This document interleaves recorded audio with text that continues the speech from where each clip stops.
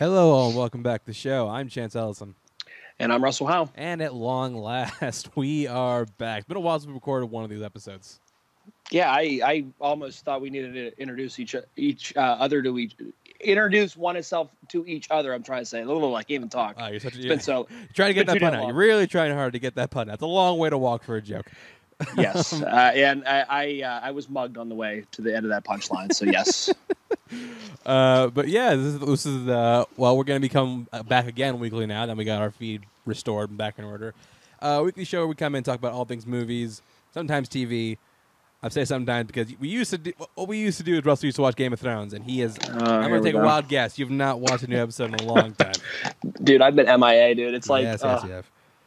One day, I'm telling you what, I do want to get back into it because I feel like I've been staying off of the grid with spoilers and stuff like that, and I really haven't had the desire to go watch anything yet. I gotta make it happen. Some quality TV right there, I'll tell you that. At least until the last season. Well, see, that's what I hear. So then, it makes me wonder because a lot of people have said, you know what, where you're at now, it's like it gets good, but then it's like don't even bother because it's like it's all for naught. So it's like, well, that just really kills my wanting and you know what I mean to keep watching it. I still say you should watch it just because those first 7 seasons are so great. And okay. And even the last season has some redeeming factors to it. Like all the cast is still doing well. Still, for the most part, looks pretty good. Yeah. I think that there's a lot of work went into that show that I think, despite the fact the last season isn't all that great, you should check out the show regardless. Yeah, I'll have to get back into it eventually. I'll surprise you one day. One day. Until then, we have our usual segment. Oh, first of all, we have our usual segments. First of which is the trailer talk. So we haven't done this in a long time. So there have been a lot of trailers to come out over the past. We could make a whole episode of just trailers. We literally could. You could if we wanted to. Yeah. But what we decided to do was, I decided to take 10 trailers that I think we should talk about because they're, picks of like my favorites and probably the biggest ones to come out. Yeah. In the past few weeks. So first one we're going to be talking about, this is the only TV trailer I'm talking about right now, and that is the trailer for the Disney Plus show, The Mandalorian. This is going to be the first show to premiere on Disney Plus. It will be the first episode will be available on launch day. It's not going to be like Netflix where they drop like the whole season all at once. It's going to be weekly, which I think is a smart idea. Yeah. And it follows a Mandalorian warrior navigating the criminal underworld of the Star Wars universe. So, Russell, what did you think about the trailer for Mandalorian? I liked it. Obviously, Mandalorian armor, Boba Fett, very symbolic with one another. But this obviously isn't about Boba Fett. Nonetheless, it's still about a bounty hunter. I still think it's really cool. It really does transport you back into the Star Wars galaxy, and I think Disney Plus is smart with the 1 a week episodes, just because it doesn't get oversaturated. Like you can't just binge watch it and be like, "Oh, well, we're done." You know what I mean? This makes you want the next episode, that hunger for the next episode. You know what I mean? So I think that's a smart plan on Disney Plus's side. But yeah, I'm looking forward to this. I think it looks really good. I really do. It didn't give away too much. It gave you just the right amount. Yeah, I think that this is going to be one of like their flagship things, especially because this premiered D23, which I was at and we'll talk about later.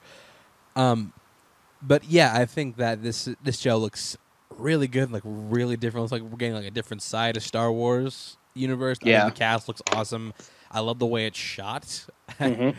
I think this could be a really interesting show, and yeah, I'm definitely going to watch this like at least 2 or 3 times on the day of launch because I'm already signed up for the service.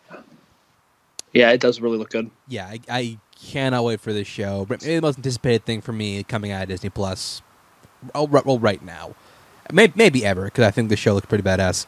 And yeah, it debuts on Disney Plus. The launch day, November 12th, 2019. All right, so now we go to the actual movies. First show we're going to be talking about is for a movie called The Report, also known as The Torture Report. This movie, best I can describe this movie, this is the biggest FU to Zero Dark 30 ever made.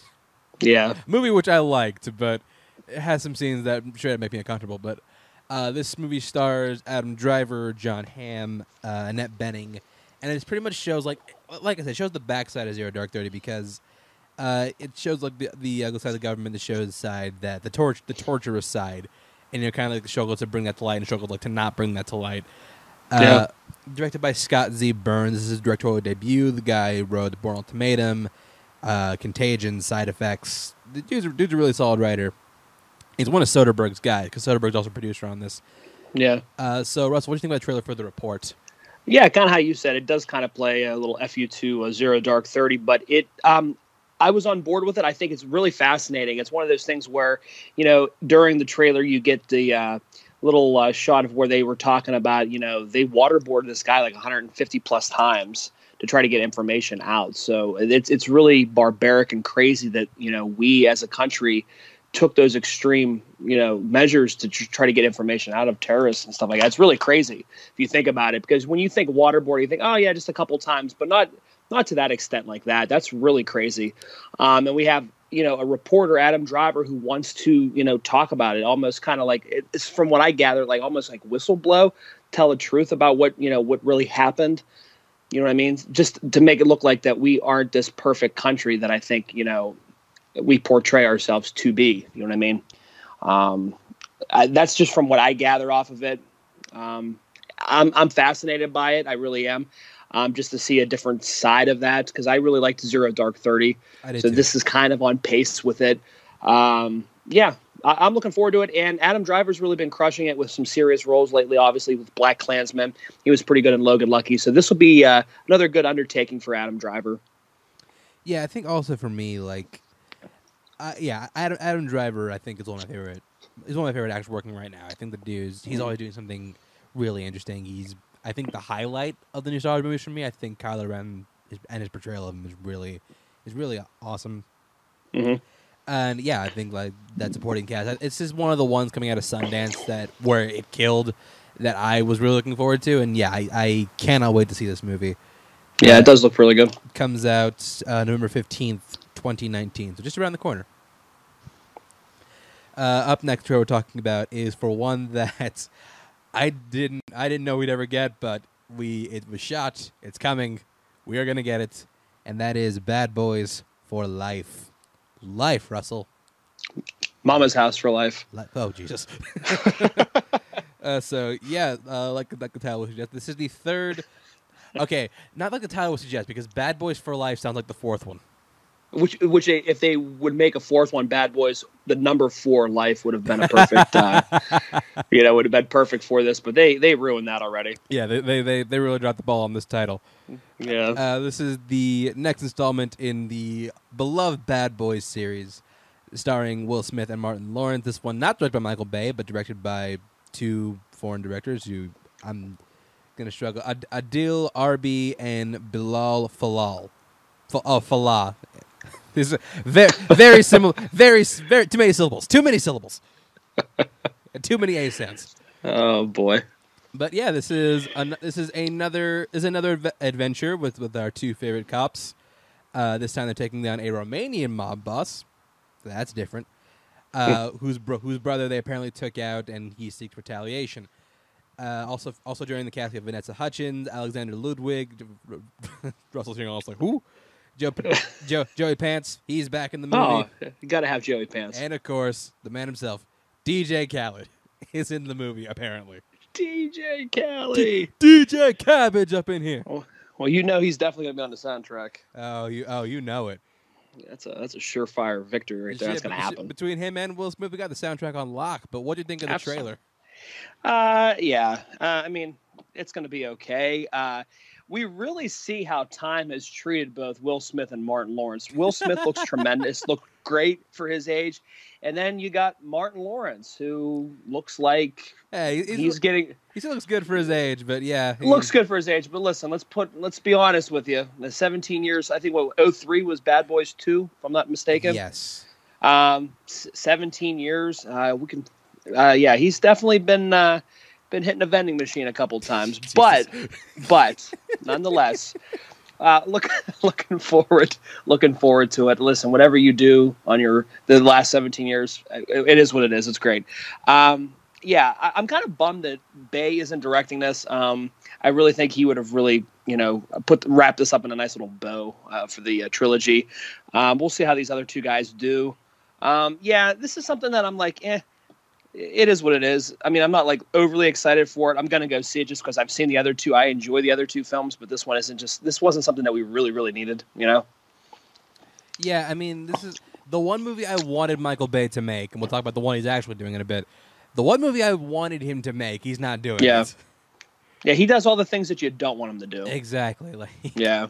But yeah, I think it looks like another fun romp. I mean, look. That's all. That's all. I love the first two Bad Boys movies, but they're not good movies. No, they're far from good movies. Don't tell Josh McCouga that, but still, they are far from good movies, though. Seriously. But they're entertaining action flicks. So, and that's all they set out to be. That's what they accomplished. So yeah. I mean, I will absolutely see a third Bad Boys movie. Plus, I think the dynamic between Will Smith and Martin Lawrence, they're like, this may be a stretch. They're kind of like the what am I thinking of? The Riggs and Murtaugh of their time, except they're both black. Yeah, and even so, you could even go. I'll even go with the 48 Hours with Nolte and Murphy. But like, what I mean by that is like they're two guys who they inject heart, they inject humor, and they elevate anything they're in. So I think even if this movie's bad, the two of them will at least make it watchable. Yeah, I agree. Yeah. So I think we have that to look forward to. And look, Martin Lawrence, what he's been doing the past 17 years, the dude has made enough content to the point where he does not have to work anymore. Dude, I get it. Between the first, I get it. Between Literally, the you first just have to sit back and between the first Bad Boys movies, between the first two Bad Boys movies, Martin and the Big Mama's House films, which are peak cinema right there, he does not have to work anymore. So, he does. Clearly, he does not. We're sorry, Martin Lawrence. I'm done. I like Martin Lawrence too. I do too. I do too, man. I don't want to sit there. I'm just all hate on Martin Lawrence. What did Martin Lawrence ever do to you? Goddamn shit. Dude, man, I remember Martin Lawrence from House Party for Jesus, old school. Remember, he was their friend. Yeah, I remember. With he wore that top hat or whatever, that hat. I remember Martin Lawrence in Blue Streak. Oh, yeah. It's another one I'm sure we'll have to review at some time. That'll be interesting. But yeah, Bad Boys for Life is set for a January 17th, 2020 release. So, Happy New Year. Bad Boys. Happy New Year. Next show we're talking about, speaking of Michael Bay, the one he's actually doing, Six Underground. This is, okay, bear with me, people, because this is going to be, try not to laugh while I'm explaining this premise. 6 billionaires form a vigilante squad after faking their deaths in order to take down notorious criminals. How, when, why would they do this? I have no idea. But it features a cast that features Ryan Reynolds as number one, who's literally just called One. How original. Melanie Laurent, who you may recognize from Inglourious Basterds. Manuel Garcia's Rolfo, who you may recognize from The Magnificent Seven. Adriana Arjona, I don't know who that is, but apparently she's in Pacific Rim Uprising, and she's going to be in the Jared Leto vampire movie over at Sony, so good for her. Oh, yeah. Corey Hawkins, who you would recognize from Kong Skull Island and Straight Outta Compton, and Ben Hardy, who you would recognize as he was Roger Taylor in Bohemian Rhapsody, the drummer. Roger Taylor. Yeah. Roger Taylor. Okay, yes. So they play the six that go underground, directed by Michael Bay, debuting on Netflix on December 13th, 2019. Russell, what'd you think of the trailer? Holy special effects. I'd love to know the budget for the special effects for this Netflix film. You want to know the budget of this film? I can't wait to hear it. But this movie budgeted at $150 million. Jesus God. Wow, for a Netflix film. Does that beat because what I think wasn't Bright one of the ones? Bright was the highest budget at the time. I think this oversees it, doesn't it? I would be shocked if it didn't. Yeah, I'll fact check that. Yeah, I mean the movie looks. I mean, it's a typical Michael Bay film. It's wowing you with special effects. Yeah. It's going to be a mindless action film. I think it's going to wow you, like I said, with the special effects. Ryan Reynolds will add the comedic relief to it, which I think is great because he's funny in usually everything he does. He looks, again, to bring that comedic aspect of his career into this film. I just think the premise is kind of stupid. It's 100% stupid. If I'm a billionaire, I'm just gonna go ahead and just like live in my mansion and not have to worry about trying to fight vigilante. Be a vigilante. Just sitting on you your know yacht, what I mean? Like, just sitting on your yacht, you get yourself. It'd be fun if we stop yeah. crimes.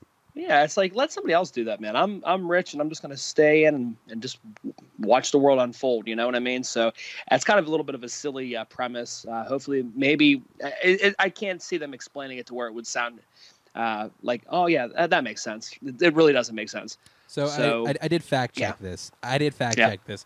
This does pass Bright as I believe figured. Netflix's highest budgeted movie. As soon as I saw the trailer, like as soon as I saw that it was Michael Bay and it was on Netflix, I was like, this is gonna. I was pretty sure that this would supersede that. This is gonna cost a pretty penny. Oh, for sure. I will say it does keep Michael Bay's talent for shooting literally everything and anything like it's porn. Yeah. Like he makes things look sexy. I'll give him that. It looks good. Don't get me wrong. It does. looks good for a Netflix film. It looks good. I'm not gonna lie. Yeah. But it's pretty much what I expect. I mean, I'm glad Michael Bay's not punishing us with another Transformers movie because that'd be really cruel. Yes. But yeah, this looks as dumb as this looks. Yeah. I am gonna see it just out of sheer curiosity. Yeah. Absolutely. And yeah, like I said, Sick Underground debuts December 13th, 2019. So a little Christmas present from your good old Uncle Michael Bay. Yep. Uncle Mike always thinking about us. Uncle Mike. Next show we're talking about for one that I think looks as equally stupid. And that's just me talking. Maybe you'll feel a little different. It's a trailer for Birds of Prey. And I already knew what you were talking about before you knew where I was going, wasn't I? I already knew. As soon as you said equally stupid, I'm like, yep. Yeah, okay.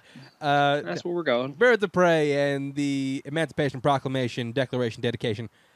This is a movie based on the DC property of the same name as the title isn't that long. And I don't even know why they even had the subtitle. Like we're only going to call it Birds of Prey, but I get it. You got to put Harley Quinn in there somewhere.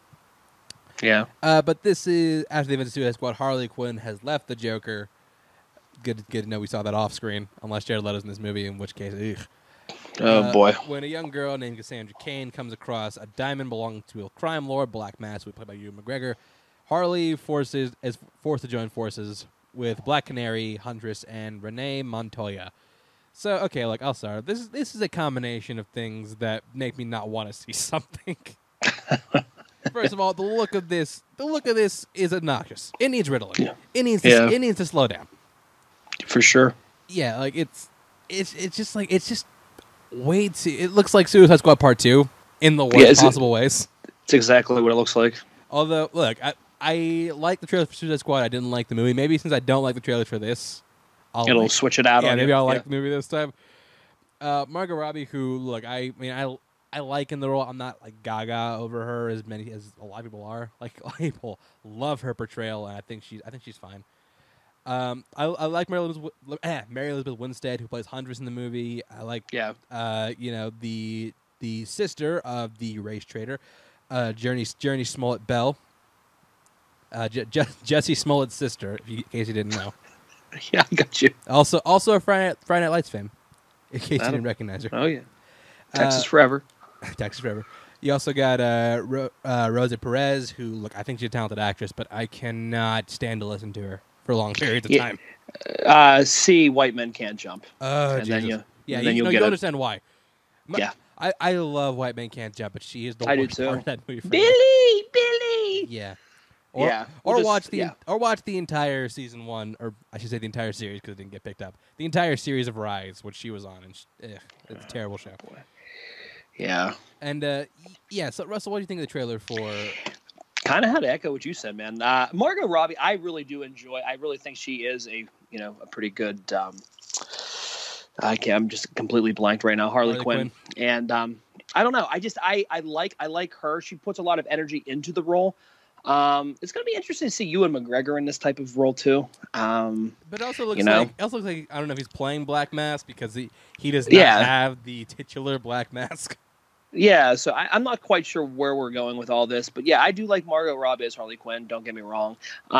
Yes, it's probably better that she left the Joker because of his bad acting from Suicide Squad. I'm sure maybe that's why. I'm sure that's the reason. But yeah, I mean, again, it's dark. It has that Suicide Squad vibe to it. So I mean, I'm not really hoping for much in this film. I'm just going to go in with the bottom of the barrel type of anticipation for the film. Might be pleasantly surprised. Who knows? Margot Robbie obviously does commit to it. She does give her all in these types of films. So we'll see how this goes. But yeah, to me, am I looking forward to it? Not so much. Am I going to go see it? Yes, probably though. I am excited to see that they have she finally has the hyenas, which I do think are real hyenas because apparently you can train those things. Well, then I'm kind of curious to see what they do with the post and after credits scene to see if they set up anything else moving forward with them. Also, apparently in this world, because it's the same DC universe, because as we now know, the DC universe is way too successful to fail or to restart at this point. Yeah, you should have scrapped this all after the first Suicide Squad. I mean, they had an out, and then Aquaman came, and then Shazam. They're like, Wonder Woman. Now we're locked into this thing now. We're too deep. Gotta keep going. We did it. We did it. So now we have to ride it out. Now we gotta commit. God damn it! All right, well enough.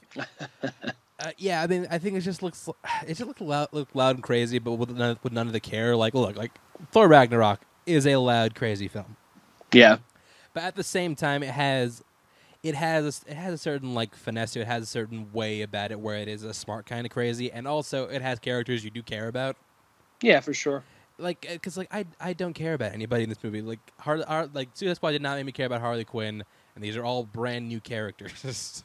Yeah. Like, imagine if Thor started off with Thor Ragnarok. How jarring would that be? Yeah, you wouldn't. I mean, there's no characters you get attached to because they're already, you know what I mean? You haven't spent time with them, so yeah. I'll be honest. The selling point of this movie for me is the fact that Ali Wong is apparently in it, and I think Ali Wong is hilarious. Yeah. So I do want to see what she's doing in this whole thing because she's not in the trailer, but her name's in it, so that's a thing. So yeah, Birds of Prey. That'll be the first superhero movie of 2020, coming out February 7th. So good old Valentine's Day gift. So next show we're talking about right now is for another one from 2020 that I'm really looking forward to, and that is Guy Ritchie's The Gentleman, formerly called Tough Guys, which I do kind of wish they kept that title. I do think that's a better title than The Gentleman. Yeah. This is a British crime movie in which a British drug dealer trying to sell their business to, of course, in a southern drug dealer. I'm sorry, I'm misquoting that. An American marijuana dealer played by Matthew McConaughey has created a marijuana empire in London. Shocker. Not sure how that works out, but okay. When word gets out that he's looking to cash out his business, it triggers a bunch of crazy things going on around him. The movie also features Charlie Hunnam, Henry Golding, Jeremy Strong, Eddie Marsan, Colin Farrell, and Hugh Grant. Russell, what did you think of the trailer for The Gentleman? I mean, you get the Guy Ritchie vibe when you watch it. Kind of crazy to see Hugh Grant leading this charge. This will be kind of interesting. I do like Hugh Grant. He disappears. He comes and goes in different spurts. I think Paddington 2 was the last time. Kind of put him back on the map. I think Paddington 2 really catapulted Hugh Grant back into stardom, I should say. And Colin Farrell always seems to be doing these side gigs and stuff like that. Good to see him doing some stuff. Henry Golding, obviously, ever since Crazy Rich Asians and Simple Favor, really been getting a lot of work. Charlie Hunnam is just Charlie Hunnam, kind of boring. But the film, I mean, it's a typical Guy Ritchie film. I'm interested to see how these guys all kind of mesh on the screen together. I'm hoping that it's okay. I have really low expectations for this film. I didn't think the trailer really sold me. Yeah, so we'll see what happens. It's one of those films where, Guy Ritchie's either hit or he's like way missed. There's never a mediocre Guy Ritchie film. Yeah, and I'm thinking that this doesn't look that good, but I'm curious because of the talent you have with it. Like I'm saying with McConaughey, Grant, Farrell, and Golding. Charlie Hunnam's just there. But, yeah, we'll see.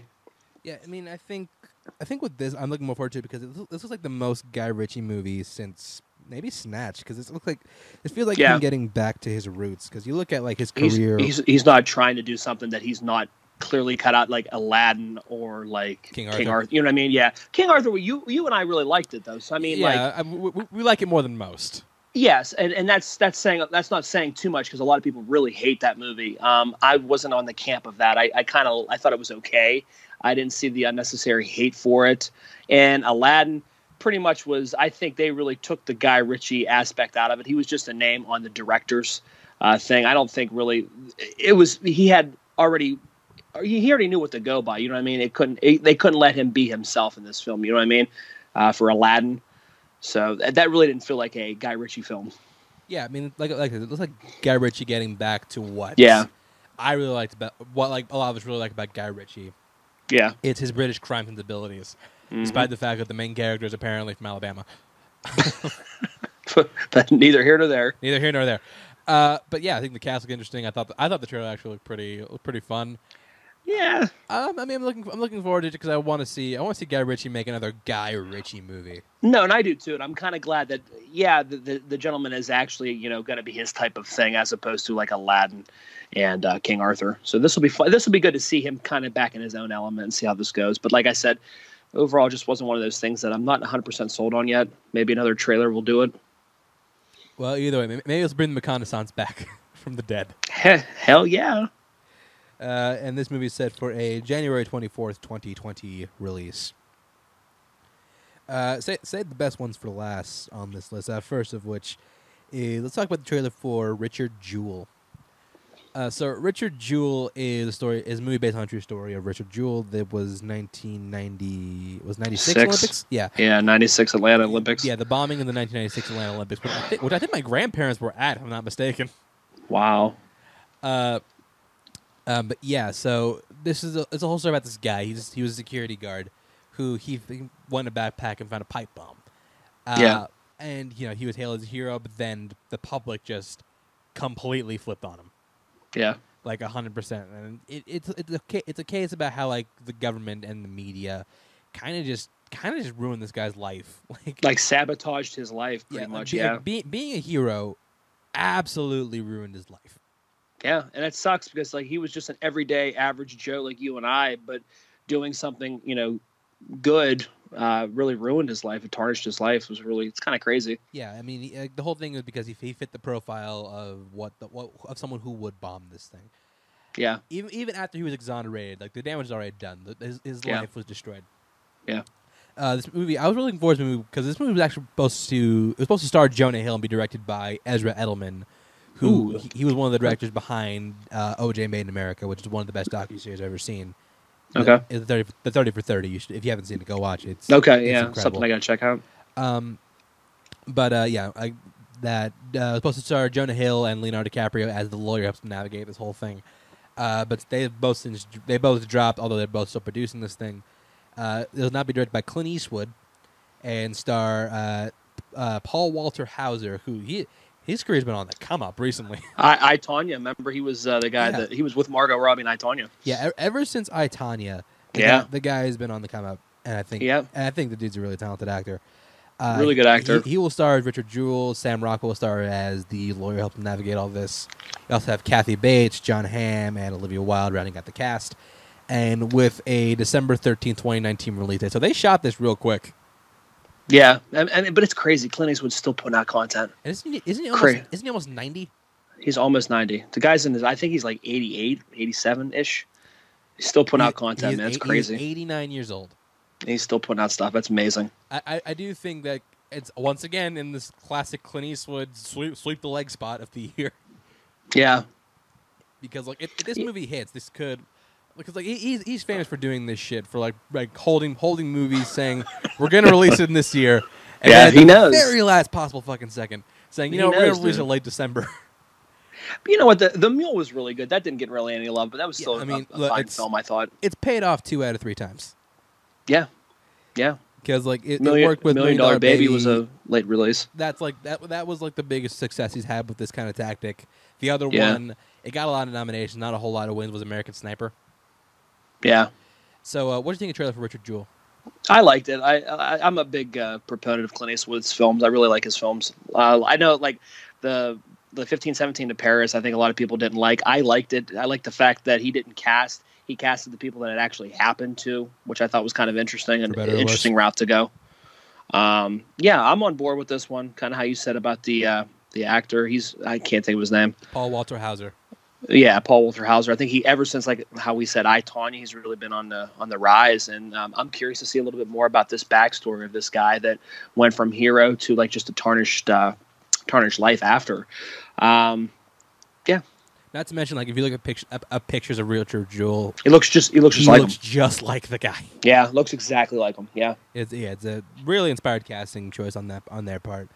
And for sure. Yeah, I love the trailer. Also, I think it looks really awesome, man. I can't wait to see it in January because I know what they're gonna do. They're gonna release it. It's gonna be limited. Limited release in December. And wide then go wide in in January. Yeah, I know how the game is played. Typical Eastwood. All right. Next we're talking about is for you know how much we love to highlight A24. This one is for I'm pretty sure it's A24. I'd be shocked if it wasn't. This is the trailer for Uncut Gems. It is A24. That's what I thought. Okay. Yep. So this is a movie by the Safdie brothers, Josh and Benny, who they directed Good Time, which is a fantastic film if you haven't seen it. And this stars, bear with me, this stars Adam Sandler. Wait. As a jewelry store owner and gambler who must find a way to pay off his debts. That I will say, look, anybody who knows the show and knows me knows I'm not a big fan of Adam Sandler as a comedian. But I will say, this movie looks fantastic. He looks so good in this film. I'm so glad. So good. I'm so glad to see like another like punch drunk love for him almost, where he really can just showcase the serious side of his acting abilities. This movie does look fantastic, especially because the buzz around this film is real. They're talking, hopeful potential Oscar nomination for this film. They said he's fantastic in this film. I'm really looking forward to this. Yeah, this movie's lighting festivals on fire. And I can't wait to see this, man. Everyone is raving about how great Adam Sandler is, so I can't wait to see it. Definitely looking forward to it. Also features a cast that features Idina Menzel, Lakeith Stanfield, who I love as an actor, Judd Hirsch, Kevin Garnett, who'll be playing himself. KG. KG. Yeah, I think this movie looks fantastic. And yeah, like I said, I'm not a fan of Sandler's comedian. I do think he's a very talented dramatic actor. Yeah, but like here's the thing. He never adapted was the problem with his comedic. It was nothing against his comedy. I just think he wore it thin because he went to the wishing well way too many times and did the same thing. You know what I mean? Well, yeah. I think that's not to underplay his comedic side, but I think it's just because he just overindulged in the same thing over and over and over again. I think that's what really tried to wear his stay a little bit too thin, maybe. Yeah, I also think that just because like his comedies recently haven't been doing well. Like as far as like money wise, yeah. Plus, they've been going to Netflix. A lot of his not discrediting Netflix. Netflix does put out. They obviously had Roma. I'm not sitting there saying that it's not a legitimate streaming service, but like to me, it's when you used to light theaters on fire, man. You used to. I mean, Waterboy was huge. Little Nicky was which I really wasn't that big fan of, but that movie did good. Click did great numbers. Big Daddy did big numbers. Like he was a draw. He was a draw. He was probably the number one comedic actor of the early 2000s, if I had to guess. Yeah, because when Jim Carrey kind of went off the grid is when it was like almost Adam Sandler picked up the slack. Yeah, he did because obviously you have the success of Carrey in the mid '90s. And then the 2000s kind of went off the deep end with like Me, Myself, and Irene like 01. And then he really hadn't been anything. Bruce Almighty, I think, really helped his career in 03 or 04, whenever that was. Yeah, but either way, I think this movie looks fantastic. I absolutely cannot wait to see it. Was that The Weeknd that was singing in that song? Because I'm pretty sure I saw a cameo by The Weeknd. Because he's in the movie. Which made me even more excited because I'm a huge fan of The Weeknd. So I'm hoping really? we get some new material from The Weeknd. Looking forward to that. So. I'm saying if they could pull out performance out of Sandler, that's probably that's like half as good as they got at Pattinson in Good Time. Then we're in for a treat. We're in good shape. So for sure, Uncut Gems. I'm assuming limited release December 13th, 2019. Either way, another Eastwood thing. Yeah. Wide release January. I'm imagining maybe, but either way, I can't wait to watch it. I'm really looking forward to that one. Next year we're talking about is for another A24 film. This is Waves. So Waves is a coming of age film. It was originally reported to be a musical, but we found out that is no longer the case. And it's pretty much just it's a family drama about about these couples, their parents, their loved ones, just everything around them. Features a cast that features Kelvin Harrison Jr., Lucas Hedges, Renee Lee Goldsberry, and Sterling K. Brown. Directed by Trey Edward Schultz, who directed It Comes at Night, also for A24, which I know you weren't a big fan of, but I actually really enjoy that film.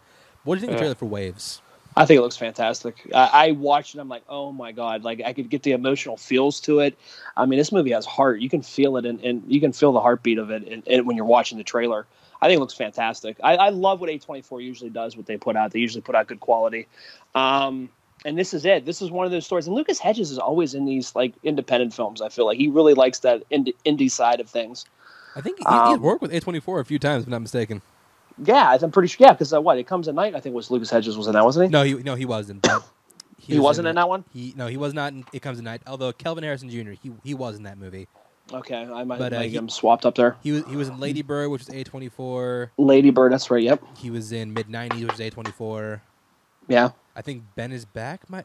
He was in mid-90s too. He was the brother. I said mid-90s. Oh, did you? You cut out. I couldn't hear you. Okay, my bad. Like he's clearly like making a name for himself, like the indie darling type guy. Yeah, for sure. Yeah, this film looks fantastic though. I think this is really. I almost had like. I know it's completely kind of different. I almost had like a Moonlight vibe. I felt the exact same thing. Okay, so then I'm not crazy. Okay, I completely felt Moonlight vibes out of this trailer, and that's why. Yeah, for sure. I loved it. I think it looks fantastic. Yeah, I do too. This was one of my most. I was anticipating this movie even when I thought it was a musical. I honestly, literally had never heard of it until you literally put it on the trailer list, which I'm glad you did because I have it like completely like circled and starred now. I have to see this film. Yeah, I got to see it now. I think it looks great. Also, Sterling K. Brown, like he's carrying this trailer. I think like if this movie does hit in the way even if it hits like the way like Moonlight did, I think he's looking at potential Oscar nomination. Yeah, for sure, I can see that. I think he's one of like the best up and coming actors working right now. I love the guy and absolutely everything he's been in. And yeah, I can't wait to see his film on. This one a little closer, November 15th, 2019. Oh, perfect. So hopefully it gets a big release because I'm dying to see it. Yeah, me too. And the last trailer we're talking about is for WB's Just Mercy. So Just Mercy is a movie. It's about not civil rights lawyer, but death row lawyer Brian Stevenson, played by Michael B. Jordan, as he tries to defend a wrongfully accused man, Walter McMillan, played by Jamie Foxx, for the murder of a white woman. This movie also features Rob Morgan, Tim Blake Nelson, Rafe Spall, O'Shea Jackson Jr., and is directed by Destin Daniel Cretton, who directed Short Term 12, and is currently doing Shang-Chi from Marvel. This movie was actually set for a January 2020 release, but after its premiere at TIFF, where it killed, it got moved up to Christmas 2019. So it probably, like, again, the Eastwood tactic. Go, Eastwood, man. Go limited during December, and then go wide. And go wide January. Man. Yep. So, Russell, what do you think of the trailer for Just Mercy? I thought this looked really good too. I like the whole idea that they are starting like a legal service to pretty much kind of represent inmates on death row. So what we're probably led to believe is Jamie Foxx is wrongfully convicted, obviously, kind of what I get from it, because I just like that scene where he said, basically saying the color of his skin was pretty much already a do-in for him. You know what I mean? They got him there in the first place. I kind of like this idea, though, that Michael B. Jordan's a little bit, tackling a serious role here. It looks good. I really like it. I'm hoping that what they're going to probably unravel and see is that obviously Jamie Foxx's character was wrongfully convicted, and I think that's kind of how I see how that's going to go. But again, we've seen this film done before, so I don't know how this is going to go. But yeah, I'm looking forward to seeing this. Yeah, and also you look at like the WB clearly has confidence in this film, just to put in like a prime Oscar release date like that. Like I say, it killed it. It killed at TIFF. Got really rave reviews. And you look at that cast. You have Michael B. Jordan, who I think is an Academy Award caliber actor. Absolutely. Academy Award winner Jamie Foxx, Academy Award winner Brie Larson. You have Rob Morgan, who's a great actor. Tim Blake Nelson. This has all the makings of like a big like Oscar push movie for Warner Brothers, which they do need, and they don't have. I think Joker is the best prospect right now, and that's not looking too good anymore. So, So yeah, I think I'm definitely rooting for this film, just because I like everybody involved. So yeah, Yeah, I agree. this would have been in my top 10 most anticipated 2020 if it wasn't moved up to this year. So definitely looking forward to that when it comes out.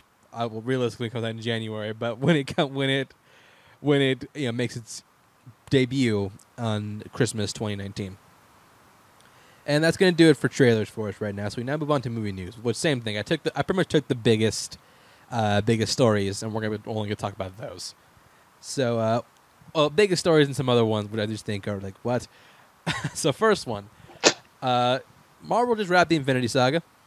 Spider-Man: Far From Home is currently out on Blu-ray, 4K, and all the good, Rays, Ks you can get out there.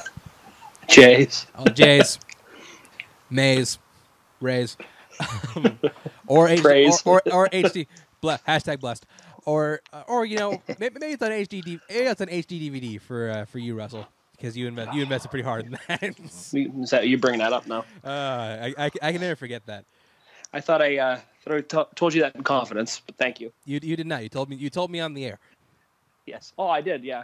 Well, yeah. Hey, it was a 50-50 shot, and I always lose. I always back the losers. So all right, it is what it is. Either way, Marvel has announced the Infinity Saga box set. This will feature all 23 Marvel Cinematic Universe movies, including a bonus disc and collectible content. So, Russell, how much would you pay for this box set right here? Well, first off, I'm not going to pay because I'm not going to buy it because I have them all.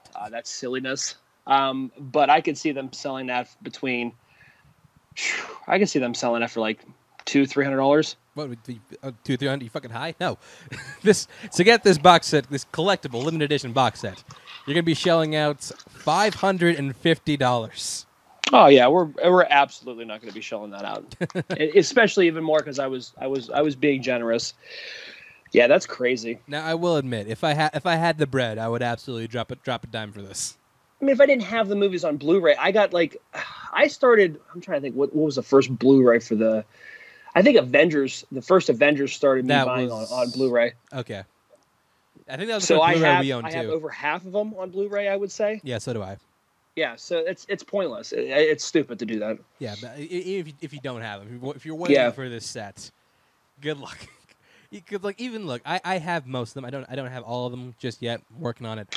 Well, I have them on. See, I have them on standard DVD. The other ones I don't have on Blu-ray. So I have the whole saga. It just doesn't. I don't need a fancy collection for it. Right, but I think if you're like a big collector, then you're probably gonna. Yeah, for sure. I think for the standard man, I don't think this will be like a big priority. But like I said, if I had the money, I would buy it, and I might. I'm not sure, but who knows? But I think it's a cool looking box set. I think it's a good like celebration type thing. I mean, it's a good idea for them to make more money. It's they're not stupid by any means. I feel like investing and buying it $25 at a time when they come out. It's like it's like I already have like half the. I've already committed. It's like I'm already there, man. I have like the other ones on standard DVD, which I'm fine with. It's not a big deal to me. Like I may go back and rebuy like Iron Man. I think I would buy Iron Man on Blu-ray. I'm trying to even think the earlier ones. Maybe.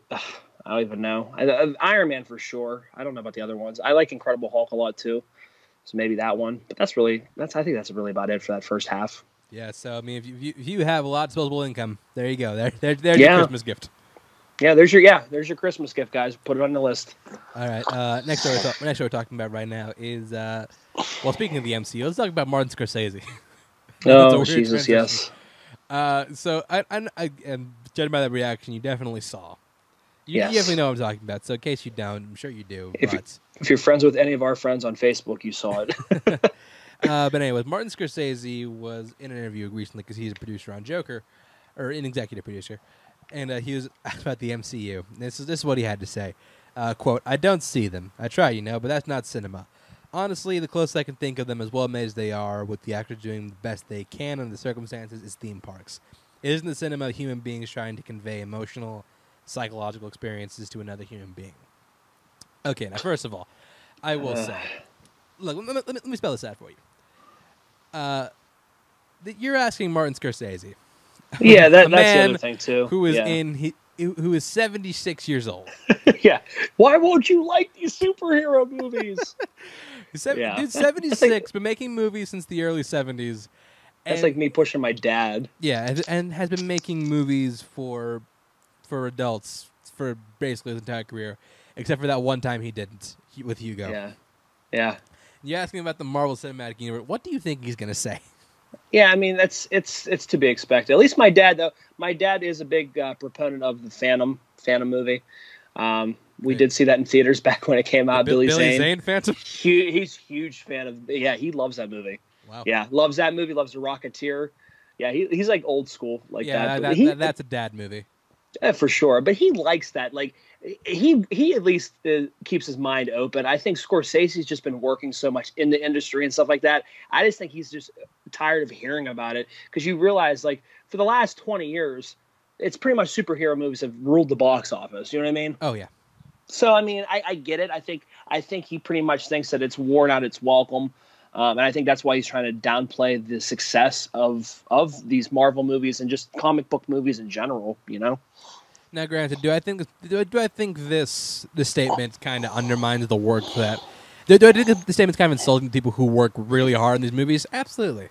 Yeah, for sure. Just because, like, you have people like the Russo brothers, James Gunn, or like even Christopher Nolan, who put their heart and soul into these films. Yeah, Favreau, everybody, yeah. Favreau, and anybody who's been involved in one of these movies have worked really hard to make something really unique and really special. Yeah, and just to dismiss them like that as not cinema, I think is degrading to the work they do. No, I do too, because these guys are filmmakers. They do make cinema. Like that's the thing. Just because it may not be your niche or something that you really see yourself doing, you know, it doesn't mean you need to discredit other people for trying. Like look at the success that these guys had. Like Nolan opened up a whole entire trilogy that's like revered as like one of the best trilogies, you know, up there with Godfather and, you know, Back to the Future and all that other stuff. You know what I mean? And Lord of the Rings.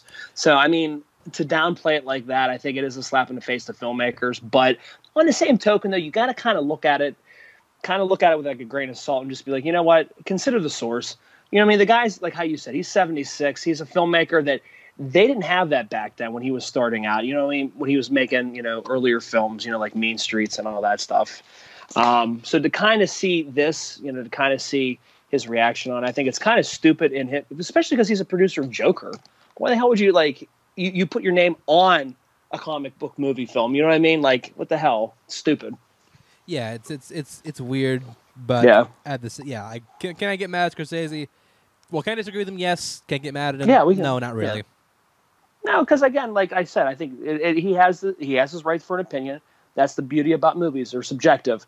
But don't discredit the other filmmakers who have tried, you know, who've made their living by doing these types of films, because it is art. Whether or not in your eyes, it's still art. So yeah. Lest we forget that one of your buddies, George Lucas, made arguably the biggest franchise of all time. Yeah. Yeah, so it could even throw Spielberg in there for Indiana Jones. That's true. Yeah, I mean, so look, give Scorsese some hell. I agree, but like lay off the guy, because they've been dragging him online. Yeah, seriously. But when you make stupid comments like that, man, you got to get the backfire of it, dude. Like, that's the thing. But that's the beauty of, like, I stay off of that stuff because it's so. That's like me, okay? I'm just going to go into just a small little rant real fast, okay? Just to kind of show you what trolls do, okay? So baseball just wrapped up the regular season. We got the playoffs now. I'm a big Cleveland Indians fan. Yes, I was kind of pissed that they didn't make the playoffs. So I took my anger out on Major League Baseball's website, Facebook page. Why not, right?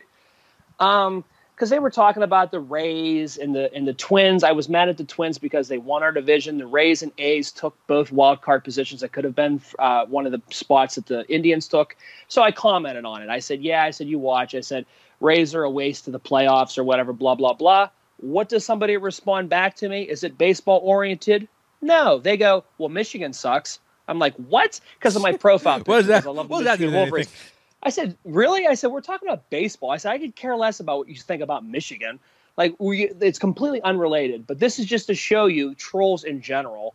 It's amazing. Like, it has completely nothing to do with what I was trying to talk about. But we're going to go ahead and, wait a minute. His profile picture, he's wearing a Michigan jersey. Oh, well, Michigan sucks. I said, yeah. I said, that's great. I said, I'm talking about baseball, not Michigan football. I was like, thanks, though. And it was funny. So we were going back and forth, and he said something about, oh, well, the Brewers are going to win the NL Central. You watch. I said, well, don't sleep on the Cardinals. I said the Cardinals are historic for doing this, coming back, and playing tight, October baseball. It's what they do. Sure enough, St. Louis won, and I didn't hear anything from him on Facebook. So it is what it is. Anyway, the moral of the story is trolls suck out there, and that's why it's best is to try to I've like de-added groups that I had been into, especially like because I'm a big Michigan Wolverines fan. You know that. I de-added one of the groups I was in. It was like one of the big Michigan Wolverines football groups or whatever. Because when we lost to Wisconsin, you had all this like negative like talk about, oh, they need to fire Harbaugh, blah blah blah. I'm like, this is just so toxic. I had to get off of it. I removed myself from the group. It sucks. Yeah. That's all. In hindsight, what do I say? Just don't make comments on social media because trolls suck.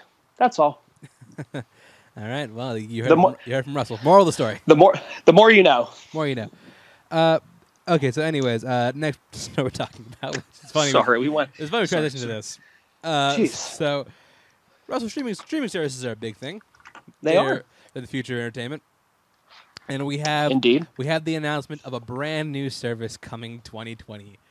Dun, dun, dun. And this has maybe the worst name of any service I've heard in my life.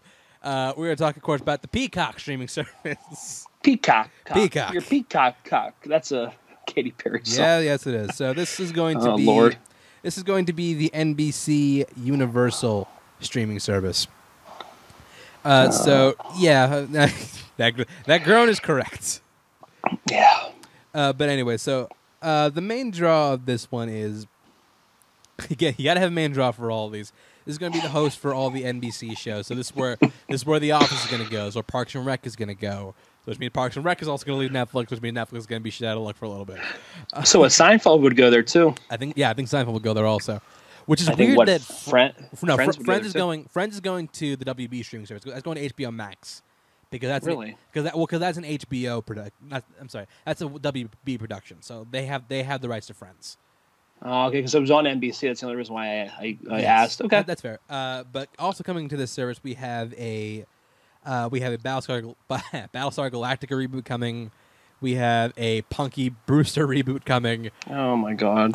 And the thing I'm most curious about, a Saved by the Bell reboot is coming.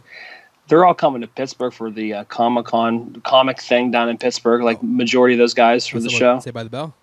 Yeah. Interesting. Yeah. But yeah, Saved by the Bell is one I'm most curious about because you hear this premise. It's going to be about.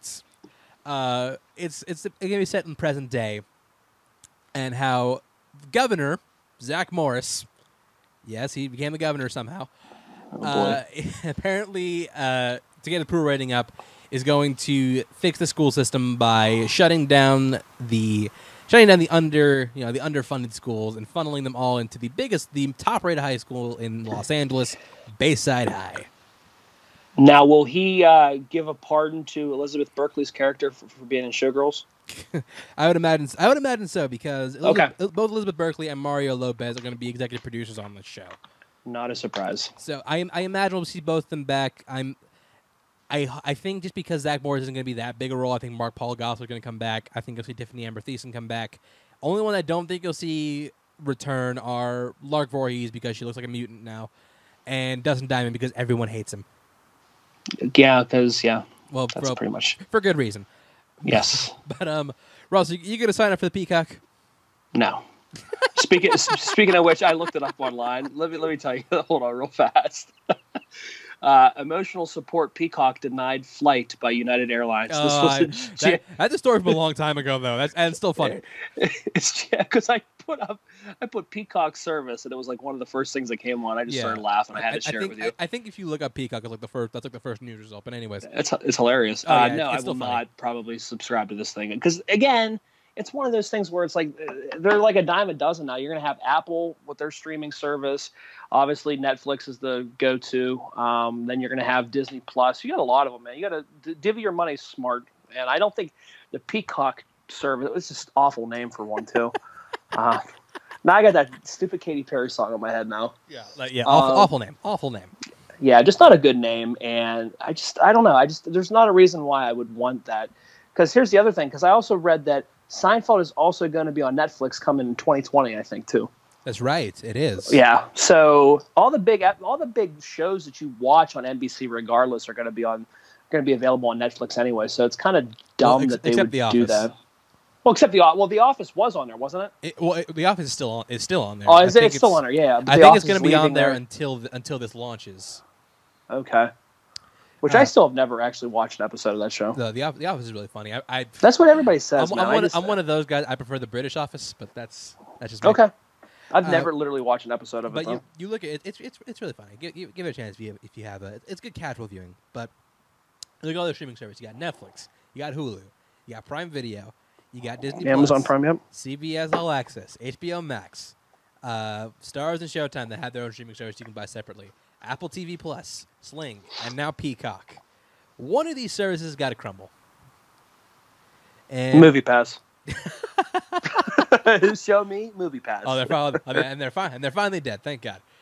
Did you hear Did you hear he's going to try to bring in Helios and Matheson again? Of course he is. Yeah. But anyway, so he's like, "What about Bob? What about Bob? Won't go away. He won't leave." But anyways, you have what would you say out of these streaming services that I just listed? What would you say what would you say is most likely to shut down? Which was most likely to shut down? Netflix isn't going anywhere because it's been around for a while. Longevity with that one. Yeah, I'll forward you the graphic just so you can get like a visual look at what we're talking about. Let me look here real fast.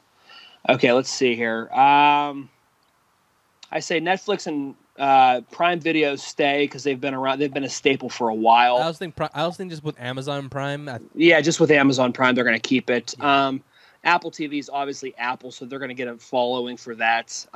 Showtime again, I think would still stay. HBO would still stay. Well, I think like a lot of people like with Showtime, like most people who already have Showtime as like the channel. Yeah, they're gonna switch over. They're gonna get that. You know what I mean? Yeah. So they already have an inside track to that. Peacock, I don't see making a big hit. I could see that leaving quickly. I could see CBS All Access leaving because I can't see like there'd be a big demand for that. CBS All Access is the one I'm looking at to come. Sling, I would say. Well, Sling. The thing about Sling is the fact that like they have the live TV. They're one of the few services that has live TV. Okay, for pretty affordable prices. I mean, if that's what they're selling it, then. But I say Peacock, CBS All Access for sure. Stars has been around for too long to anything to happen to that. Same, Netflix, Hulu, Disney Plus. I think is going to kill it. Yeah, I would say Sling, Peacock, and CBS All Access would be the ones I think would go. Especially because like those shows you have to buy separately because it's not like Stars where if you have Stars Network or whatever. You have Stars Network, you get automatic access to the Stars app. Yeah. So you have to buy those separately. So yeah, and I don't think CBS has the content to to sustain itself.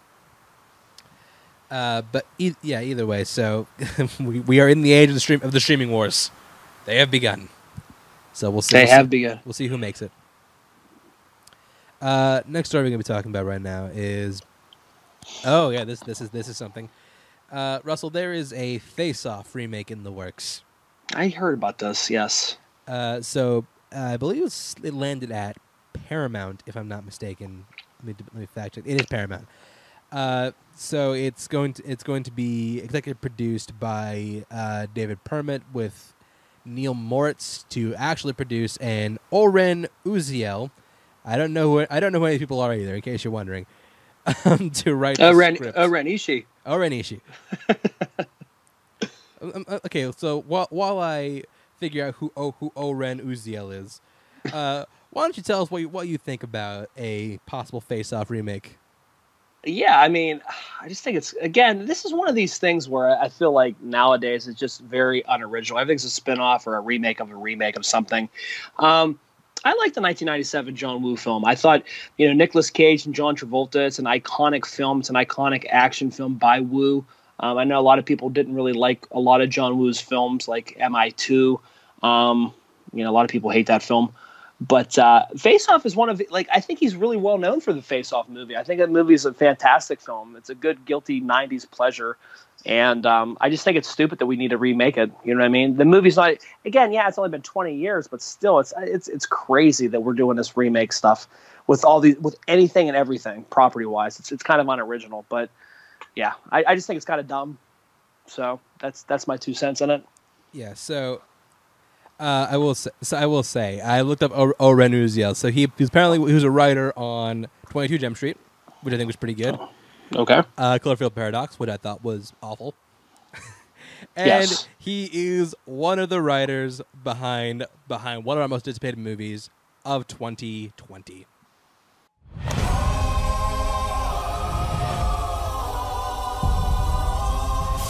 Gotta go fast. That's right, your boy behind Sonic the Hedgehog. Absolutely. Come on.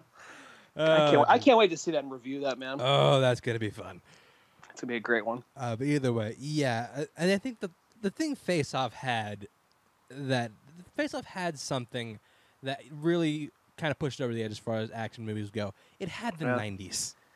That's the thing, because there wasn't a bigger name in action films than Nicolas Cage, believe it or not. But he had The Rock. The funny thing about that film was the fact that it wasn't supposed to star Travolta and Cage. Like they joined when it was supposed to be Arnold and Sly, but they joined when they passed on it. That's so great. That's so great, though, honestly, to think about it, because even Travolta was big in the 90s, too. So you think about it, it lined up perfectly for those two guys, because, again, kind of how I said, Cage was pretty big in the action genre in the 90s. Travolta was in the midst of his comeback, which he would later squander 2 years later. But, yeah, so it's a very specific set of actors you have to have for those things, which is why I took the liberty of giving Hollywood some ideas, making my own face-off movies. First of which is the Fishman face-off. That would be Rami Malek versus Bill Skarsgård. After that, if you don't want to take that, that's fine. We have the biggest face-off in Hollywood. Javier Bardem versus Jeffrey Dean Morgan. Because why not? Because they look the same. They look the same. I like it. we have the teeny bopper face-off. We have Ansel Elgort versus Miles Teller. And we can finally figure out which one is which. I still like Miles Teller though. We have funny face-off. We get Keegan-Michael Key versus Jordan Peele. I like it. I think that'd be fun. I think it would be really fun. The Under the Right Conditions, I Look Like Ned Flanders face-off. We have Bryan Cranston versus Gary Oldman. And you know what? If you want to know who the best Hollywood Chris is, put them all in a face-off film, and then every 20 minutes have them change faces. I like it. I want to see Chris Pratt playing Chris Evans, playing Chris Hemsworth, playing Chris Pine. Yeah, why not? Let's do it. Why not? So, yeah, Face Off, I don't think it's prime for a reboot. I think some things are just of their time. Look at Point Break if you want a prime example, which I know a lot of you didn't see. That remake was awful. Yeah, that movie's terrible. But yeah, I think this has the potential to go down the exact same route. I don't like it. Yeah. They'll never learn. All right, next piece of news we're talking about right now is let's talk about our boy Fede Alvarez. Fede Alvarez, who I think we're both pretty big fans of. But he has been lined up to direct a sequel to the Texas Chainsaw Massacre. Okay. So I will say, I think Fede Alvarez is a talented director. Girl who played with fire, or girl kicked the horse. What was the Spiders? A Girl in a Spider's Web. Spider's Web. I forgot. I forgot which one it was called. Which was absolutely awful. Oh yeah, it was terrible. But I don't blame him for it. I more blame Sony. No, I more blame Sony for that movie. Yeah, that movie just was not very good. Yeah. So, aside from that, I think you look at something like Don't Breathe, or I'm sorry, he's going to he's not going to direct. He's going to produce, which makes me infinitely less excited for this movie. Yeah. Because I think he would have been a great director, but look, I think even as a producer, I think hopefully Fede Alvarez is someone like a Ryan Coogler who he's really hands-on. Yeah, I mean, we can hope. I don't think he'd be doing this if he didn't believe in this property. Because that's the other thing too. Yeah, Fede Alvarez is the kind of guy who he would be a big fan of the Texas Chainsaw Massacre. Yeah, because you can see a lot of inspiration drawn from that movie in his later films, most notably Don't Breathe, which has for sure a lot of inspirations from you could say a little in Evil Dead too. Yeah, you can see a lot of inspiration in Evil Dead also. Yeah, those are the only not the last one I mentioned Evil Dead in this episode, but going in. Another Texas Chainsaw Massacre. Okay, so first of all, would you want to ignore the sequels? Doesn't matter. Would you be looking forward to another Texas Chainsaw? Because it's been a hot minute since we've had another Texas Chainsaw movie. Do you know what? And I know this is going to be an unpopular opinion, but I really like the 2003 Texas Chainsaw that Marcus Nispel did. It was the one that Jessica Biel was in. I really enjoyed that one a lot. Was that the one Michael Bay Believe it or produced? not, this is the one that Michael Bay produced or was a producer on it. Was it? I think. Bay produced it. I think Okay. he was a producer on it. Yeah, he's the producer. He produced one of the reboots. I can't remember which one. It was a 2003 one, Jessica Biel. Yeah. Hey, it I like wasn't that nearly as bad as 2013. So no, I like that one a lot. The 2013 one sucked. The New Beginning or whatever, the one was it was a New Beginning, or was it 2005 or 6? The other one came out. But I liked the 03 one. I know that's an unpopular opinion, and not a lot of people talk about that. I just thought it was fun at how they kind of modernized Leatherface. They didn't make him as wimpy. Like, obviously, see our review on the other Texas Chainsaw Massacre, how awful that was. Jesus. But he was more menacing, and I appreciate that feel to it that the director did. Would I be open for it? I mean, sure, why not? I mean, when you constantly, I mean, somebody got to get it right. But I did look it up. It turns out they are taking a page out of the Halloween and Terminator Dark Fate books. Okay. And it's going to be a direct sequel to the first one. Oh, which see, so then that's which I not think that kind of bad. sucks Yeah. that they're undoing Texas Chainsaw 2, because I think Texas Chainsaw 2 is very underrated. I think that movie's actually really good. Yeah. But yeah, I think like this is the hip new happening thing when it comes to making movies. Yeah. Oh, those other ones sucked. Oh, well, they never happened. Oh, they didn't happen. No big deal. Texas Chainsaw Leatherface was never a transvestite who hung out back in McConaughey. Wait, Nightmare on Elm Street will do the same thing. Friday the 13th will do the same thing. Give it time. Wait, so I'm curious how you would do that approach with Friday the 13th, because like there's Yeah, you need Jason. Jason came in the second one. Yeah. Well, he came in at the end of the first. Yeah, but I mean, it was his mom doing the killing. Right. Majority So yeah, it'd be hard to do that approach with Friday the 13th. Same thing. The first two count, but the third one doesn't. The third one and down doesn't. Same thing with Freddy with Nightmare on Elm Street. It's just like, oh, the first one, the first, third, and New Nightmare count. The rest, forget it. Wait. So, yeah. Hold on. So two. So but this happened in 2, and it doesn't count. Forget it. Page 1. Doesn't matter. It doesn't matter. Is brand new. But anyways, I think you could you make another Texas Chainsaw movie? Absolutely, especially since for sure. I'm curious how much the general public cares about Texas Chainsaw, because Leatherface was seen by nobody, literally nobody. But the other thing about it is, though, and I think we could echo as movie enthusiasts. I think that horror films still attract people, though. There is still a following, especially the right time of year. Like you bring movies out, like Halloween 2018 came out around October and stuff like that. But and regardless, though, horror movies always find a niche of followers, and I think they have that going. I think a lot of the people from are going to want to see that. So to me, I don't see. I'm not surprised they do this. Yeah, so we'll get more on that, but I think, look, I think just even considering that failed one of Sam Raimi's boys, I think this is being in good hands. Yeah. Next piece of news talking about one I'm curious to get your take on. It looks like Jason Bateman, after his Emmy win, is lined up to direct the remake of Clue. Is teaming with Brian Reynolds to direct the remake of Clue. Okay. So, Russ, what do you think about the first Clue movie? You ready for a little fun fact? Never seen it, have you? Never saw it. Oh, interesting. A lot of people I know have seen it. I know my buddy Tommy, big, huge fan of it, really liked it a lot. I never got into it. It was just one of those films. I'll get to it. I just never got to. Clue, I think, is speaking for me, as someone who's seen it. Yeah, a lot of people like it though. Yeah, I'm one of those people. I think Clue is actually I think it's a really funny comedy. It has some great slapstick. One of my favorite Tim Curry performances of his career. Okay.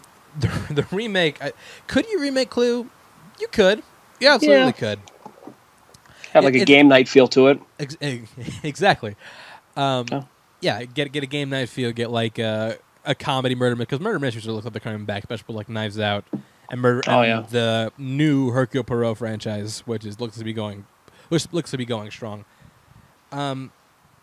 Do I think Jason Bateman is a good choice to do this? I do, because I do think he's a really talented director. like I said, just won an Emmy for directing Ozark, which is really saying something, especially considering he was up against like half of the final season of Game of Thrones. Yeah. His two movies he's directed, Bad Words and The Family Thing, I think are actually really good. I've really enjoyed. I'm a huge Bateman fan. I am too. I think the guy is massively talented. Dude came from Little House on the Prairie, and is now the best straight man in Hollywood. I think he's great. I don't need a Clue remake, but if we're gonna make one, I think Jason Bateman would have an interesting take on it. Yeah, for sure. I'm curious if they would actually, because Ryan Reynolds is currently set to produce it. There's nowhere on whether or not he's going to be in it or not. I'm curious of whether or not the two of them would actually have parts in the movie, or if they would send the sideline and be behind the scenes roles. What was that one they were in? Not the Change Up. No, it is the Change Up. Was it the Change Up? Yeah. Yes. Okay. Which that reminds me. So the two of them do have a working relationship. Yeah. Yeah, I mean, I'd be interested to see it. Yeah, I'd be interested to see it for sure. I do need to watch the original Clue though. Yeah, I would recommend you watch the original Clue first. Yeah, absolutely. Yeah, so we'll keep an eye out for that. But I'm not an advocate for a Clue remake, but hey, if we can get Jason Bateman doing another movie, I'm down for it. For sure. Next story we're talking about right now is let's talk about some Jurassic World 3. Oh boy! It was recently announced at a Collider screening, Jurassic World, that Laura Dern came out and she pretty much confirmed that her, Sam Neill, and Jeff Goldblum are all coming back for Jurassic World 3. And it's not a Jurassic World Fallen Kingdom situation where they're all going to be cameos. No, they are coming back as roles. They're going to be major players in the third movie. At least I hope they are. Yeah, because that's a massive. That'd be a massive news announcement for pretty much nothing. Yeah. By the way, oh no, they're just little cameos, guys. Yeah, but so look, you and I, neither of us were huge fans of Jurassic World: Fallen Kingdom. No. And we were very much curious about Jurassic World: Vegas Vacation, which is what they changed up for at the end of the movie. Dinosaurs meet the Griswolds. Yes. So does the inclusion of the original cast members make you more excited for this movie? I mean, it doesn't hurt. I mean, obviously, the three characters, Sam Neill, Goldblum, and Laura Dern, obviously, they are so iconic within the first, couple Jurassic Parks. But, yeah, I don't know. Is this one of the things that they're trying to do that to get better? I mean, it did decent box office-wise, the second Jurassic World. It did more than decent. It did way more than decent. Yeah, so, I mean, I'm saying, so it's not a ploy for, they're trying to, get the numbers because they got the numbers. Yeah, I mean, it obviously makes me way more wanting to see it than not having them in it for sure. So if that's the question, yeah, yes is the answer. I am more curious to see those three in it. I just don't know how I don't know how we're gonna do all this though. Do you know what I mean? Yeah, that's the big thing. I think it's they've been so dormant from the Jurassic Park, Jurassic World franchise for so long. How are we gonna tie these guys in? You know what I mean? No, I absolutely understand that. Yeah. It's going to be interesting to see how they direct. I'm very curious how much money Sam Neill's getting from this because he's always said he has no interest in going back to Jurassic Park unless he's paid a shit ton of money. So I'm assuming they paid him a shit ton of money. Yeah, what's Sam Neill doing though? Yeah, that's a good point. So I mean, they're not making Event Horizon 2, so I mean, I think we're okay for good reason.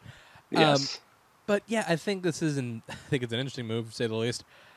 And I mean, does it up my excitement for Jurassic World 3? Kind of. Well, mostly because, at this point, it would take a lot to get me back. Well, I mean, not a lot, because I know I'm going to see Jurassic World 3. Oh, I am too, yeah. It would take a lot to get me, excited for it. Because, I was excited for Jurassic World. I was looking forward to Jurassic World Fallen Kingdom. This, on the other hand, I'm just okay, whatever. I mean, your movie made $1 billion. Of course, you're going to make a third one. And when this makes $1 billion, maybe you'll make a fourth. Who knows? But yeah. Well, we'll definitely see. I think it's due for a 2021 release, if I'm not mistaken. And Colin Trevorrow is set to return as director for this one. So we'll see how this one turns out. Next story we're talking about right now is Paul Feig. Paul Feig has lined up his next film. Of course, he's got Last Christmas coming out, which debuted to a mixed response as far as the trailer goes. I think we talked about it on our last episode, but he has set up his next movie, which is going to be Army of the Dead. So this is going to be a Universal monster movie that will pair classic monsters with new monsters. It's going to be like I'm not sure it's going to be a horror comedy or a straight horror, but either way, Russell, you hear this premise and you hear Paul Feig directing. What does that tell you?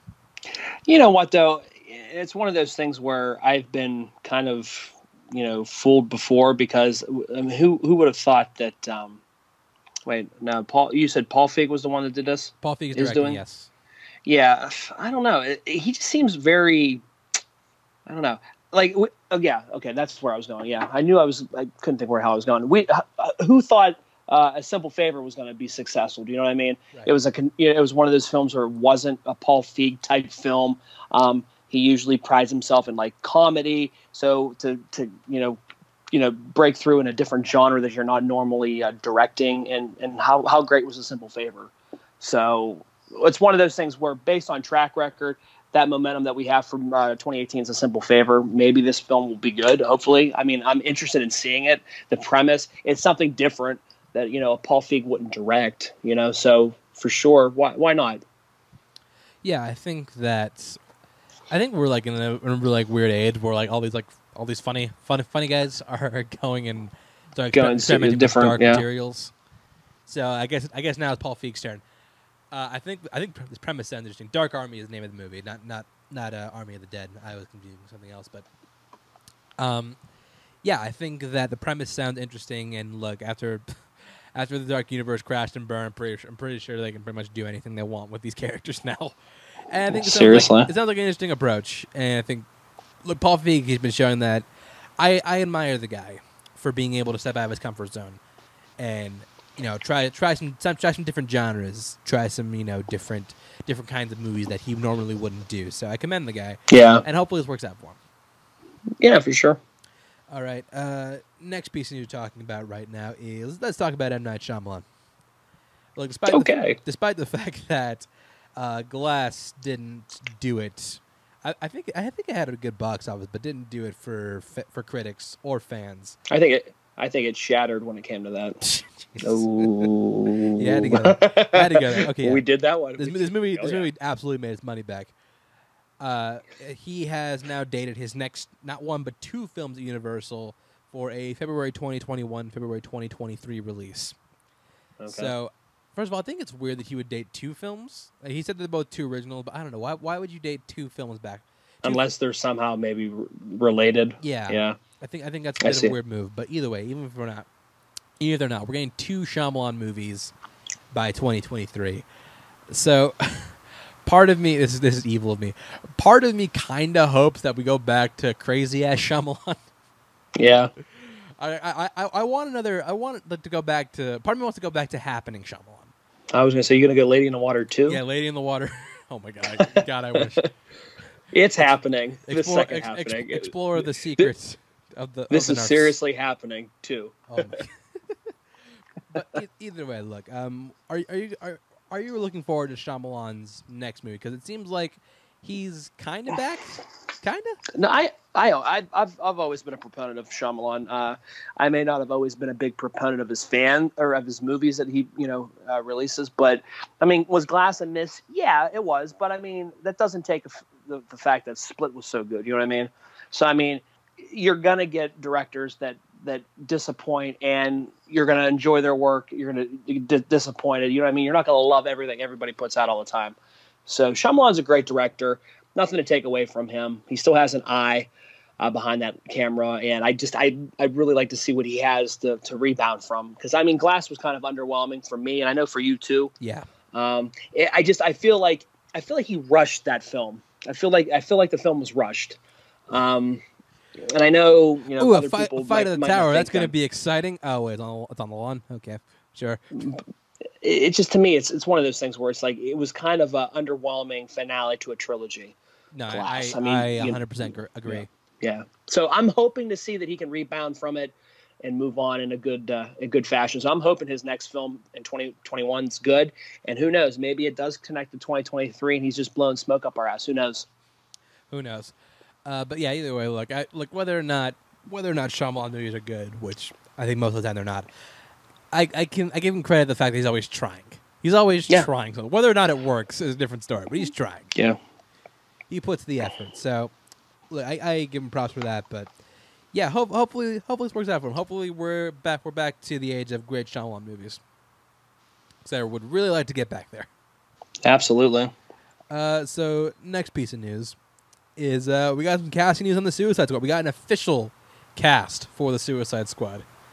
Uh-oh. And let me pull this up because it's actually on James Gunn's Instagram. He tweeted this out with the caption, "Don't get too attached."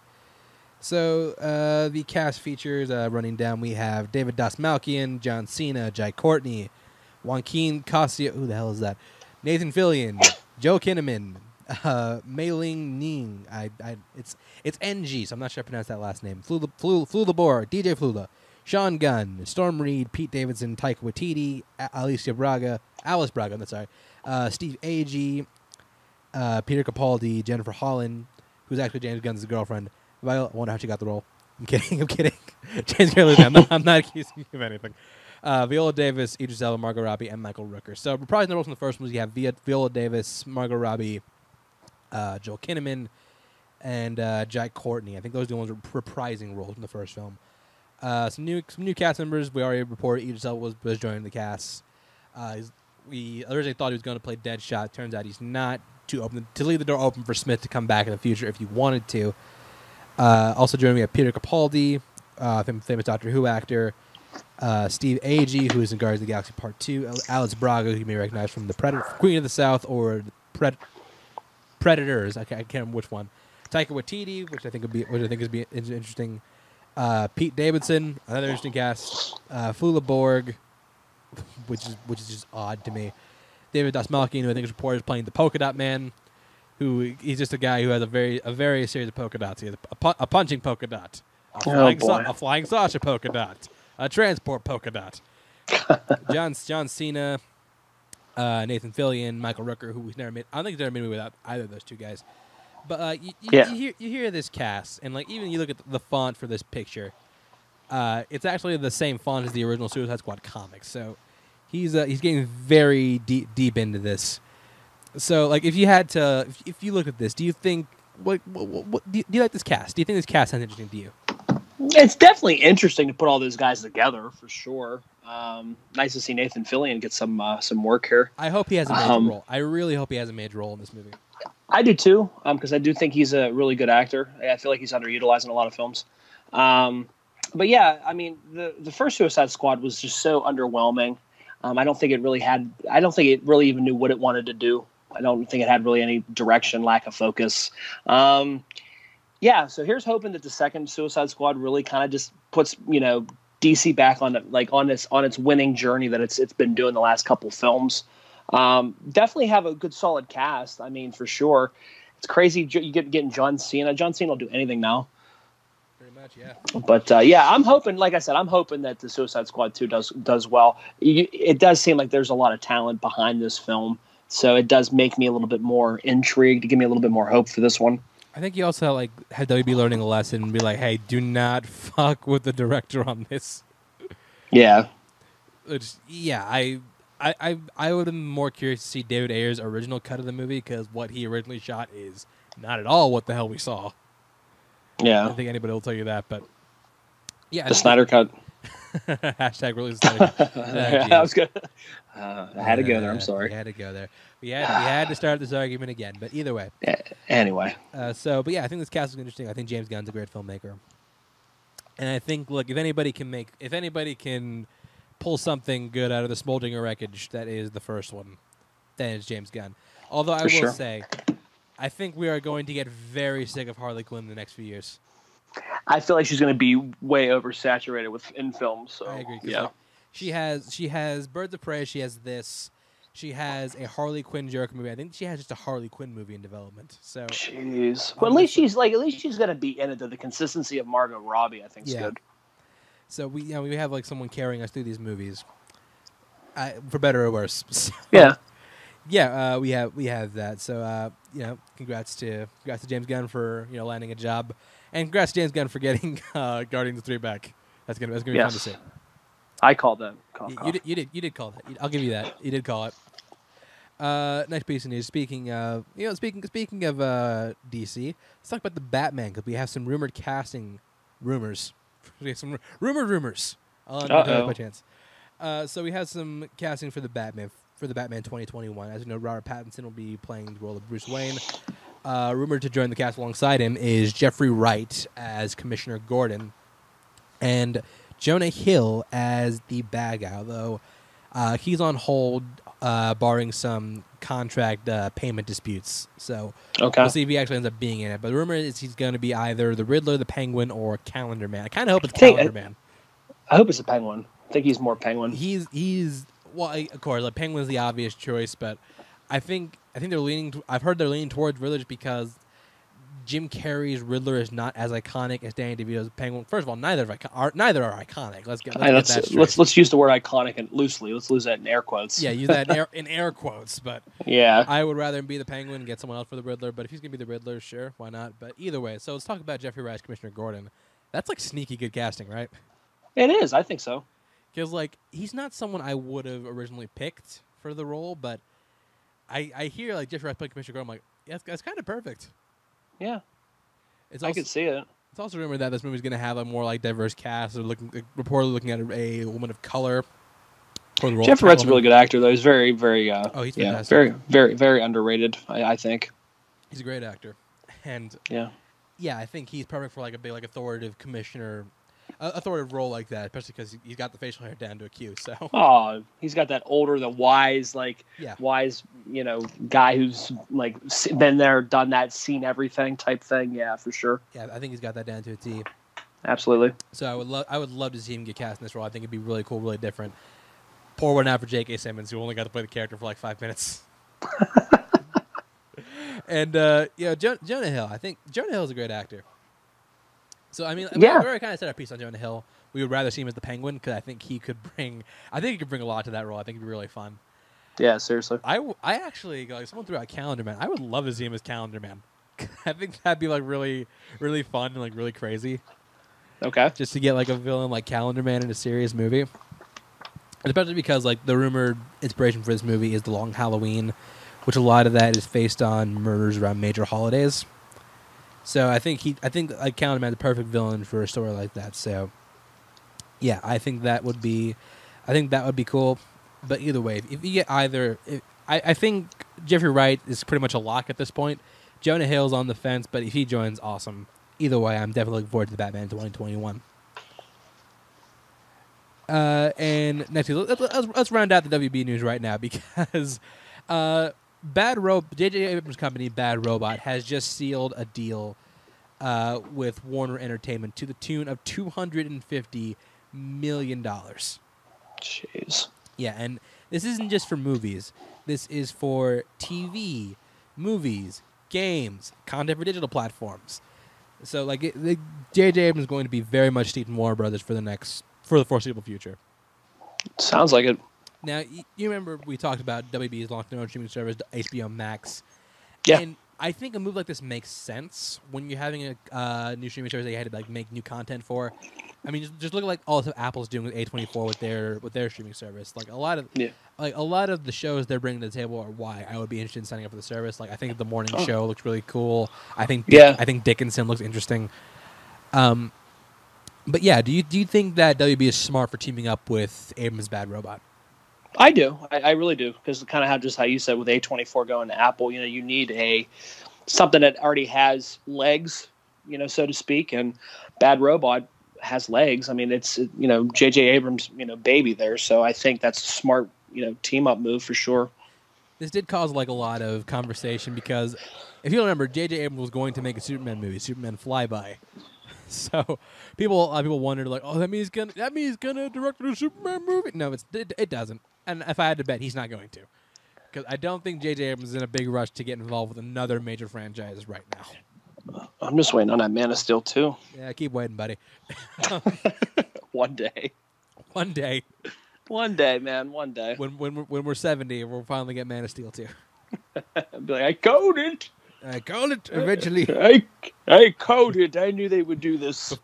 And that would be the point where we can make like CGI actors. Yeah. And we finished the job Final Fantasy Spirits Within started.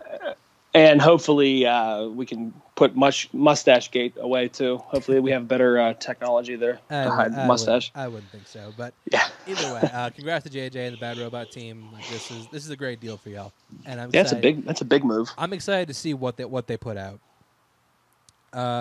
So next story we're talking about. Let's talk about some D23 stuff because D23 happened this year. I went. The big push this year was for Disney Plus. They actually had a promotion there, which they made available to the public later, but you were able to sign up for 3 years of Disney Plus for like $150, which I did because that deal is just way too good to pass up. Yeah. Yeah, so I will have Disney Plus for the foreseeable future. And I still need to get it. yeah, so I'm gonna be there launch day. So we got some new stuff. We found out there's a Liz McGuire reboot coming, or not reboot, Liz McGuire continuation because we're gonna focus on older Liz McGuire, which I know is Hillary Duff coming back for that? Hillary Duff is coming back. They brought shit. her out. They confirmed she will return for the series. She's been praying to God they would want to do this later on down the road. She's like, please, I have no career. I mean, she's been getting work. She's on that That Sharon Tate thing I heard was really bad though. Yeah, Haunting of Sharon Tate was awful, but yeah, I heard it was bad. She has a show on TV Land doing really well, so she's not like she's married to a hockey player, so she doesn't really have to work. She's not like strapped for cash, but I mean it's good for her. She's gonna get back to the role that kind of made her career. Yeah, for sure. I think she was holding out for Cheaper by the Dozens 3. Weren't we all? I mean, saying. We finally got confirmation that the Obi-Wan Disney Plus series is coming. That is a thing that is going to happen. So that's something that excites me. They even brought out Ewan McGregor, which I kind of wish that story didn't break. Yeah. Because like, how cool would it have been to just like not know that and have Ewan McGregor come out like, am I playing Obi-Wan Kenobi again? And like, yes, I am. And then the crowd would fucking nuts. So, I mean, it would have been cool to not know that in advance, but still cool that we finally got that confirmed. And I'm excited to see Ewan McGregor play Obi-Wan a second time. Well, not a second time, but once again. Hello there. Hello there. Other things we got confirmation of. We got some more info on WandaVision. We found out that Kat Dennings, who played Darcy in the Thor movies, will be joining the cast. We found out that Kat Dennings will be joining the cast. Catherine Hahn will be joining the cast as an undisclosed role. And Randall Park, who played Jimmy Woo in Ant-Man and the Wasp, will be reprising her role in the series. Did I say her role? His role in the series. I'm sorry, Randall Park. I think you're great. In addition to that, when Falcon the Winter Soldier, we found out that Sharon Carter will be coming back. Daniel Brühl will be reprising his role as Helmut Zemo, although he will have the purple mask. Will have the signature Zemo mask in this series. And we got confirmation that Kurt's son Wyatt Russell will be playing the role of John Walker, who is known as U.S. Agent, which pretty much like Captain America if you were crazy. If you were a crazy person. We also got confirmation on 3 new shows coming to Disney Plus. We have She-Hulk, Ms. Marvel, and Moon Knight. Now, Russell, do any of those? What do you think of those shows? I asked her because I know you know nothing about any of those characters. I think She-Hulk would be the most interesting, just because I Hulk's probably one of my favorites, so I would probably gravitate more with She-Hulk, I think. But also because you don't know who the other characters are. That's probably why too. So She-Hulk. I mean, yeah, it pretty much boils down like it's She-Hulk, but she's a lawyer. Actually, it's She-Hulk, but she has more like a anger and check thing. But she's like Professional Hulk from the get-go. She's conscious, she's aware, she has all the strength of the Hulk, but she has the control of it, which makes her interesting to me at least. No word on whether or not Mark Ruffalo is going to be a part of it yet, and no word on whether or not who's going to play the lead for any of these shows right now. Going to Miss Marvel, it's funny that they call her Miss Marvel, because she really has nothing to do with Captain Marvel, like, at all.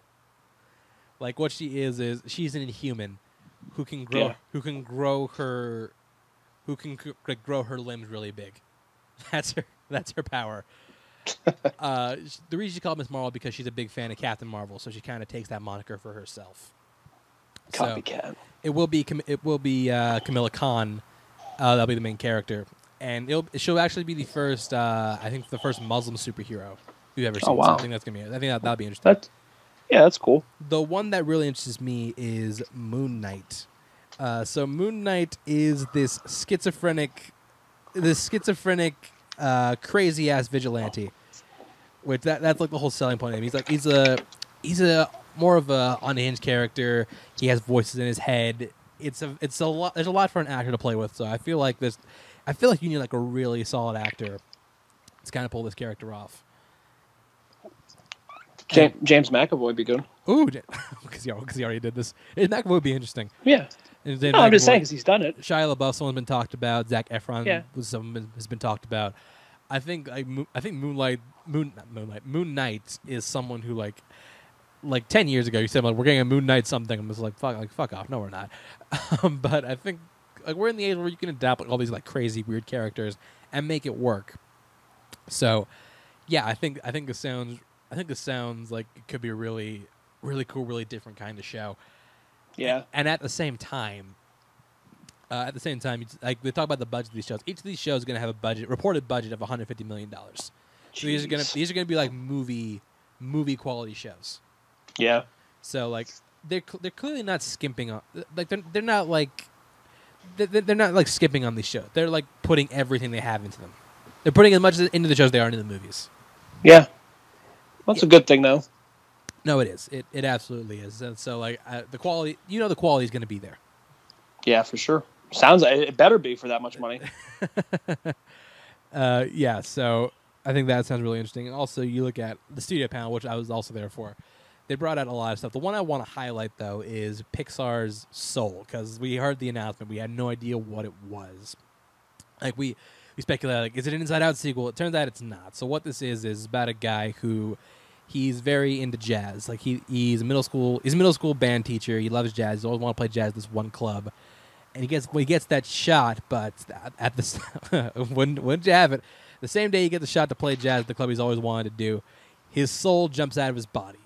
So What are the odds? What are the odds? He has to attend Jeez. a thing called the U Seminar, which is where all souls go to pretty much learn about the human world, learn about where they're going. It's pretty much like tackling the idea of what makes you who you are. Uh-huh.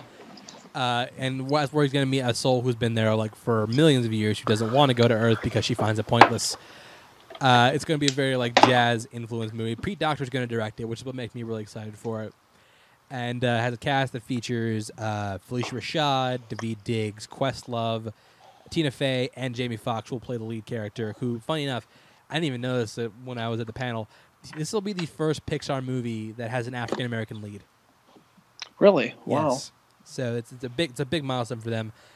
John Batiste, he's a great musician. He's currently the band leader for The Late Show with Stephen Colbert.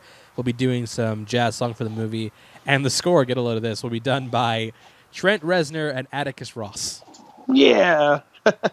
I'm just like, huh? Sure. Yeah. Yeah, it is odd to think of those two guys scoring a Pixar film, but either way, you hear this premise. Like, what do you make of Soul? It sounds fascinating. It sounds actually kind of cool. I do like the whole Atticus Ross and Reznor thing, though, too. I think that sounds kind of cool. I don't know. It sounds cool, though. It's different. It's definitely it's more of a dark. It sounds almost like a darker idea for a film for Pixar. Yeah. Yeah, it does follow the same like patterns of a lot of like Pixar movies, but I do think this sounds really interesting, especially with Pete Docter at the helm. He's always hitting home runs with these kinds of movies.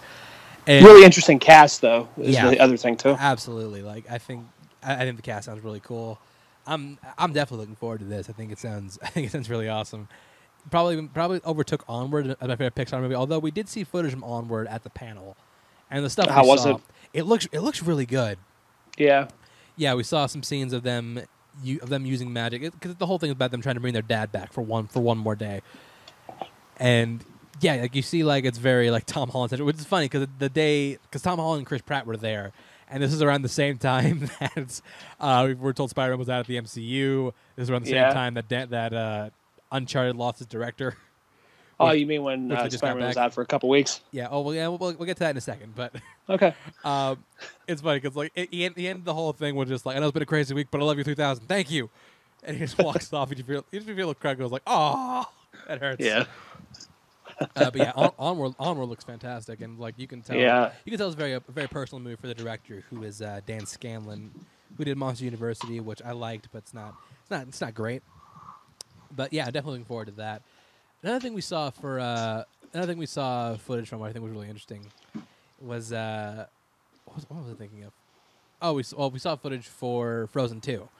It's funny because when they brought out Jennifer Lee, who's now the CCO of animation, they brought her out. We're just like, we had to think to ourselves, why was there a reason to make Frozen 2? Literally feel the whole audience go cha-ching. Yeah. I like that. That's why you make Frozen 2. I mean, the movie's gonna crush. But it's funny because like there's like, we're gonna answer all the questions you have in the first movie. Like, where did Elsa get her powers? Why does Nana have them? Where were the parents going? What happened to all the black people in Arendelle? We're gonna find all that shit. Yeah. By the way, it turns out all the black people in Arendelle went into the woods and they never came out. That's Sterling K. Brown in the movie. I'm not sure they're all black. It'd be funny if they were. Like some weird hidden agenda there. But like, it turns out he led his squad into an enchanted forest, and they never found their way out again. They were lost forever. But they did show some footage. They showed some new song, and even had Josh, Kristen, Jonathan, and Indina come out and sing what I assume is the opening song for the film. And yeah, like it won me over. Like I think Frozen 2. I'm just, like, unironically really excited for Frozen 2. I know Ella is. That's for sure. Yeah, well, yeah, you have a daughter, so I know your ass is going to be there. A little different than being in your 20s and being excited about it. But because I think it looks interesting. I think the animation style looks really cool. I think the story sounds intriguing. Yeah, I mean, I like the first one just fine, and the soundtrack's actually pretty good. Your girl Evan Rachel Wood, she was there. She's going to be in the movie. Heck yeah. But yeah, I mean, I'm definitely looking forward to that. I'm definitely looking forward to that movie. I think it sounds really cool. And it's pretty much like all I wanted to highlight, because like Marvel, we didn't get a lot. All we got was some Black Widow footage, which looks really cool. Yeah. Like we saw. A lot of it was like extended versions of what they saw at Comic-Con. Like we saw the fight between her and Elena, who played by Florence Pugh. We saw some Red Guardian, who's played by David Harbour. We did see Rachel Weisz in the movie, who like she's dressed like the veteran Black Widow out of the whole crew.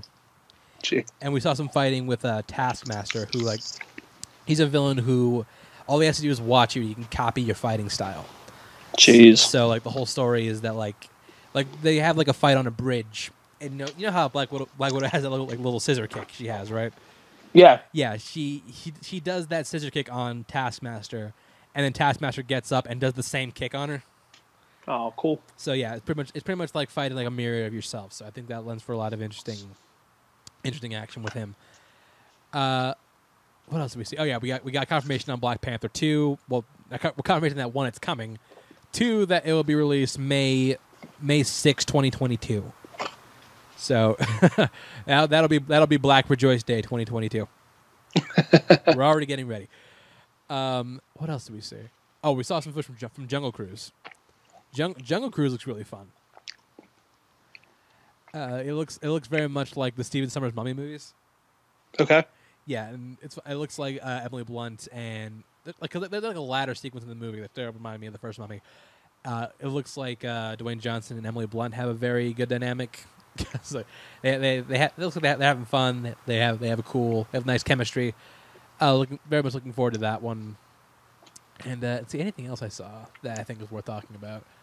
Oh, we did get a preview from a new movie called Raya and the Last Dragon, which will be the Disney animation movie 2020. Okay. Which will be about a girl trying to find the last dragon to save her homeland from a dark mystic force, which will feature, I think her name's like Cassandra Steele or Cassie Steele. I can't remember. She was on Degrassi, which I didn't watch. And will feature, it's funny because they said like they showed up footage and it had like the dragon in it, and they were just like, she recognized that voice, and just like, I'm like, oh, it sounded kind of familiar. I can't tell who it is. It's just like, you may recognize her, which was shocking me because like the clip I heard, it sounded like a guy. You may recognize her from her roles in Crazy Rich Asians. I'm like, oh, is it Constance Wu? And the farewell, I'm like, oh crap, Aquafina. I'm like, fuck. You had me. You had me. She's back. And you lost me. She's back. She is indeed back. But either way, I think it looks like a cool film. And yeah, like a lot of stuff I saw from Disney, like from the outside, it's a very unexciting panel, but from like the footage I saw on the inside, actually, it's actually really exciting. And actually, a lot of it looks really cool. So, Well, a lot to look forward to then here coming up in the next year or so. absolutely. And continuing on the streak of Disney-themed news, we got a pretty big bombshell dropped on us a few weeks ago.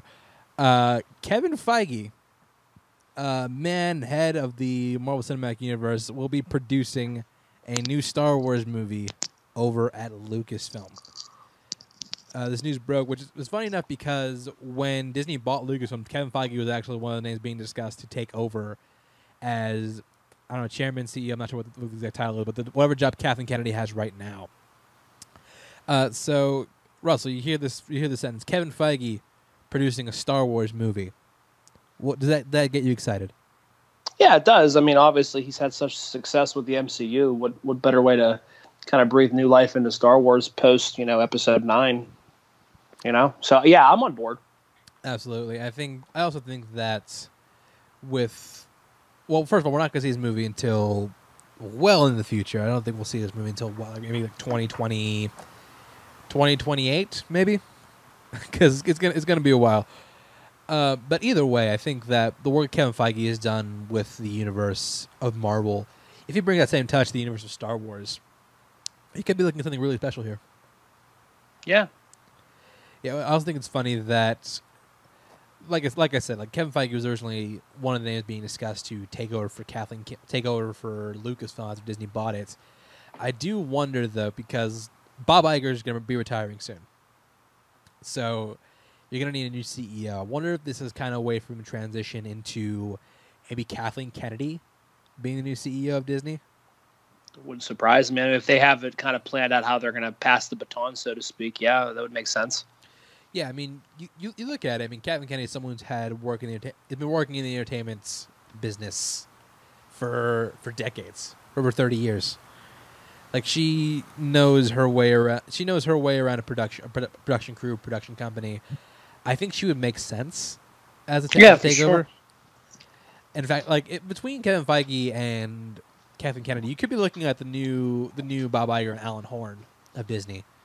Just because, like, the work that they do, it's spectacular.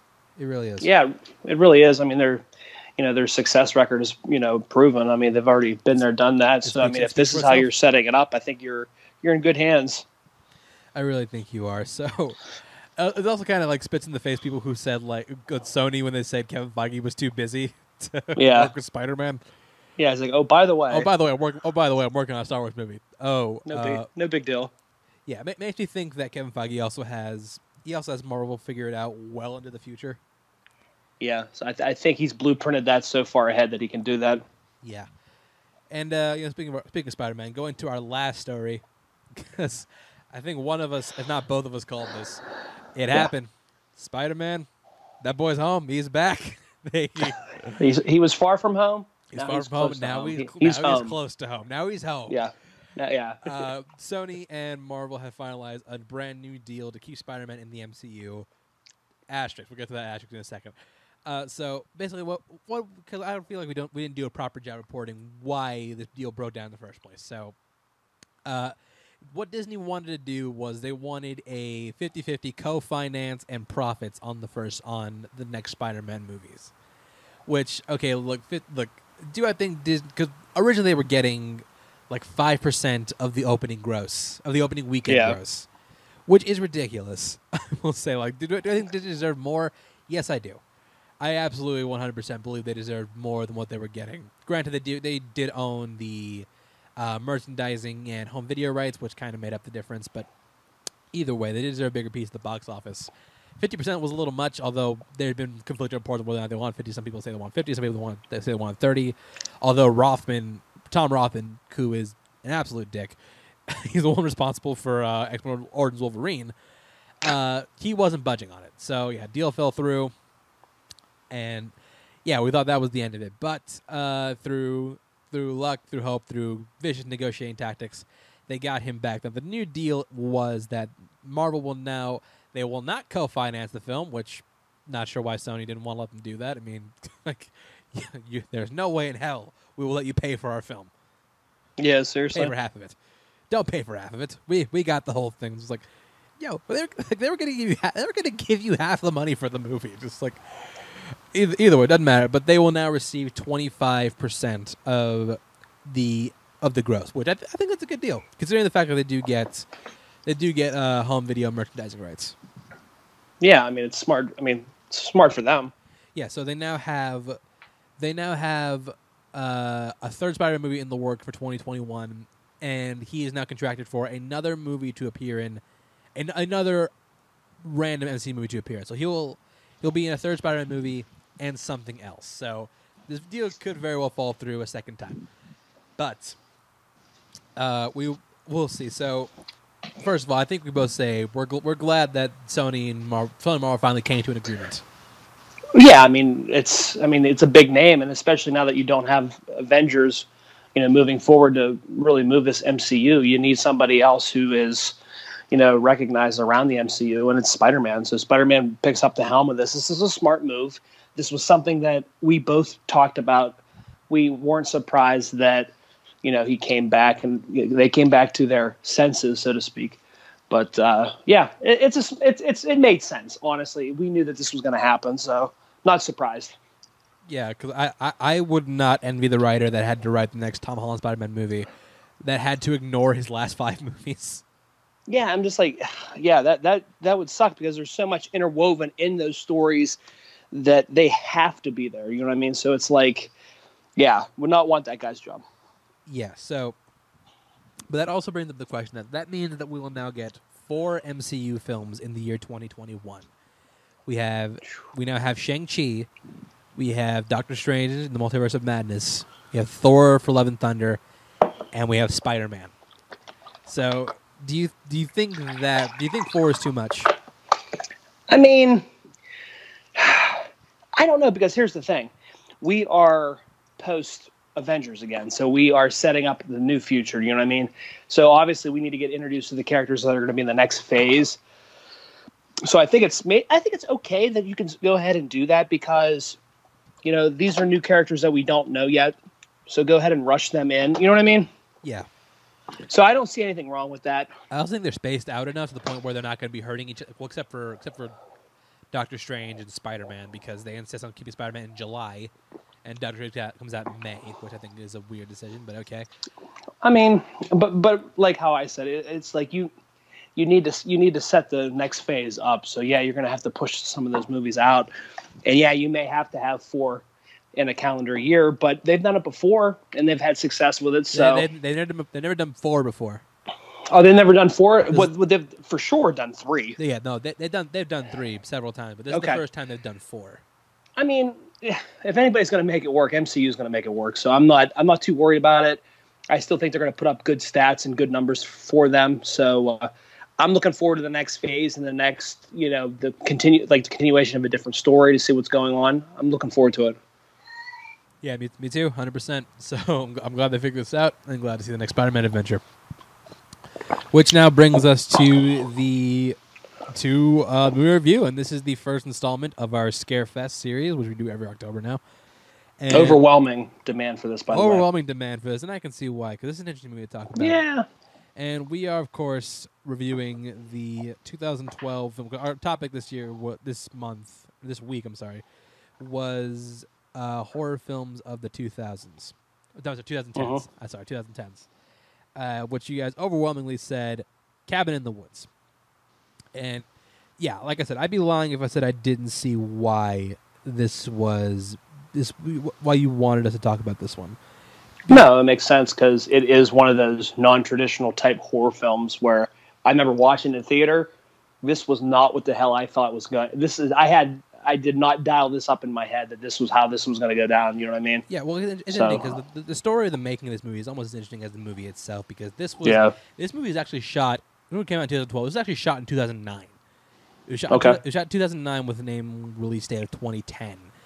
It was landing over at MGM, but it was delayed. It was then delayed to 2011 to convert it to 3D. but then it was delayed indefinitely because MGM filed for Chapter 11 bankruptcy. So it was sitting on a shelf, and then Lionsgate picked it up. It picked it up with hella good timing too, because it came out. This was post Avengers hype and post Thor. So Chris Hemsworth, who was in this movie, this would have been his early role. Chris Hemsworth, it really benefited off having Chris Hemsworth in there early, because it was able to sell it off as something. They were probably so happy that all that stuff got pushed back at a perfect time to where they could release that. Yeah, like this came out at sell the perfect it on time. him. This came out literally the perfect time it could have come out at. And Joss Whedon produced it, and he's the one that directed Avengers. Joss Whedon produced it and co-wrote it.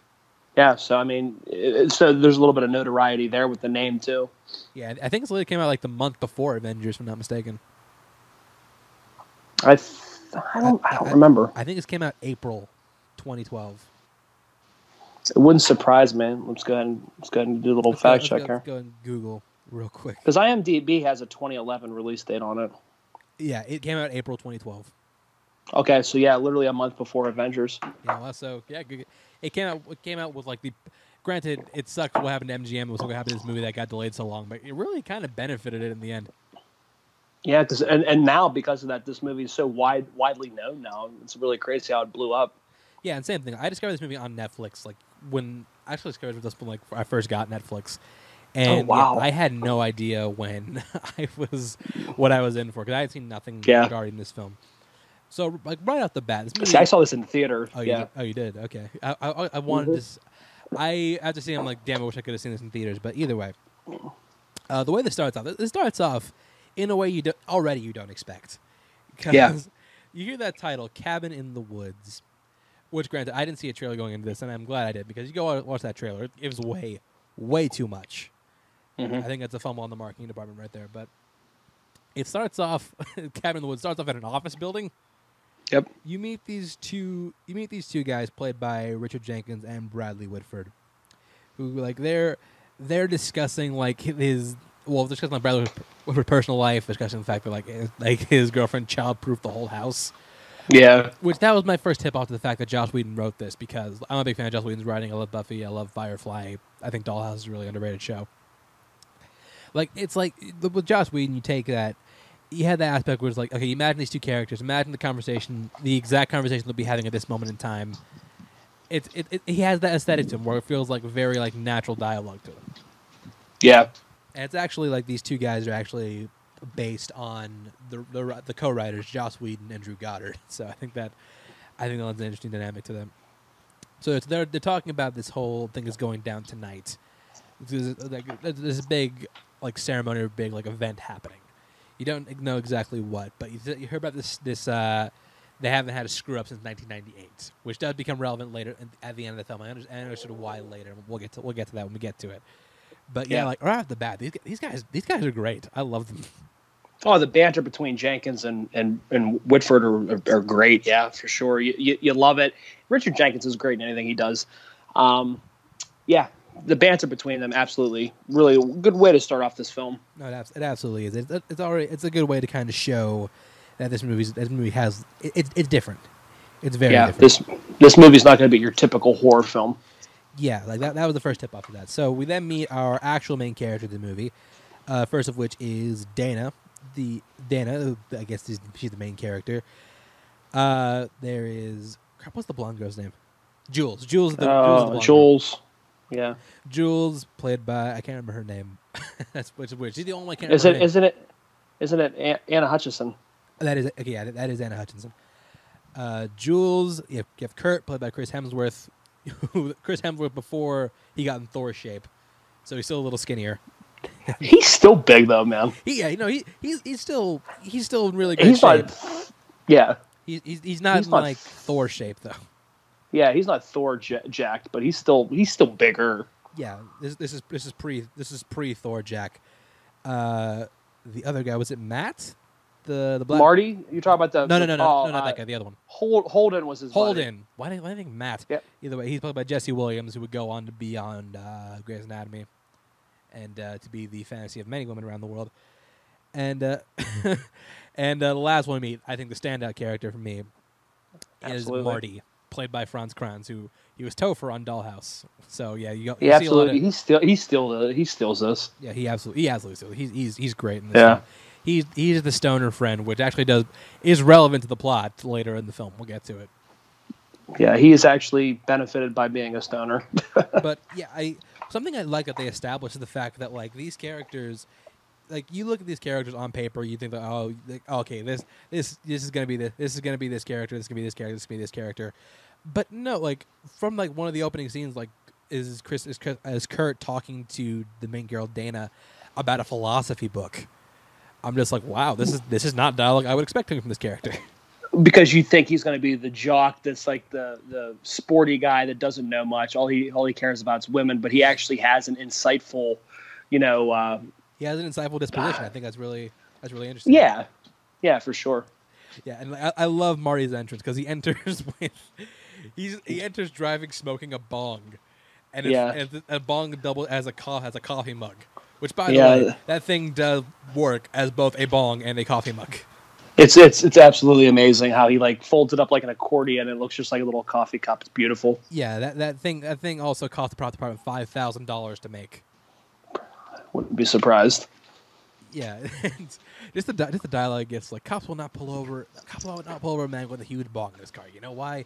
They fear this man. They know he sees farther than they do, and he will bind them with ancient logics. Yeah, like it's just like the way like he's kind of like you might be kind of like of a new version of like Jamie Kennedy. Yeah, Scream movies. Yeah. He's their version of him. Yeah, he is, and he's great.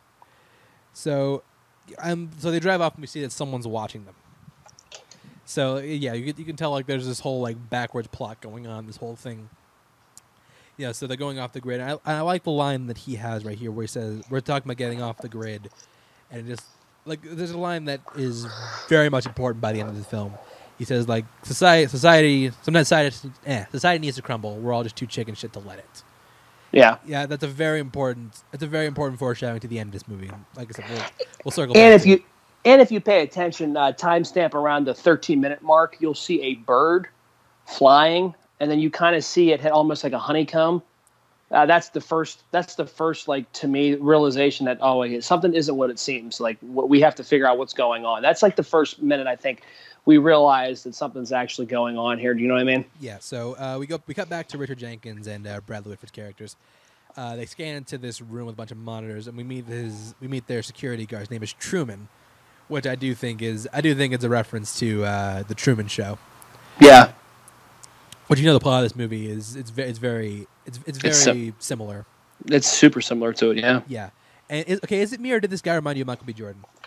He exactly reminded me of Michael B. Jordan. Now you were definitely not alone. He was like a Aldi's knockoff of Michael B. Jordan. Like I would say this will be a role that Michael B. Jordan passed on, so they got this guy, but it's shot in 2009, so I'm not sure he would have been age appropriate for it. Yeah, I don't think he would have been, no. Because he would have been like 22 at the time, and he would have been, I think that was around the time he was on Friday Night Lights, wasn't he? That's right around there, because 09's right when Friday Night Lights was still around. Yeah. So he was a little skinnier, but like if it was like Michael B. Jordan in Creed shape, he could have totally played that role. Oh, absolutely. Yeah. So they go to the gas station that is apparently in every horror movie. Absolutely, the abandoned gas station that there's nobody else around except for that one guy who's always smoking, always chewing some tobacco. Always got that tobacco in his mouth. Yeah, so chewing it like bubble gum. Given the same dialogue, it's like, oh, you don't want to go up that road. You got to do that occasional spit out of that brown saliva. Brown saliva. Yeah, so they go. So of course, it gives them the same dialogue that every group of teens gets in every horror movie. Don't go up that road. It's not getting there. It's gonna be a problem. It's getting back. It's just like, okay, we really doing this.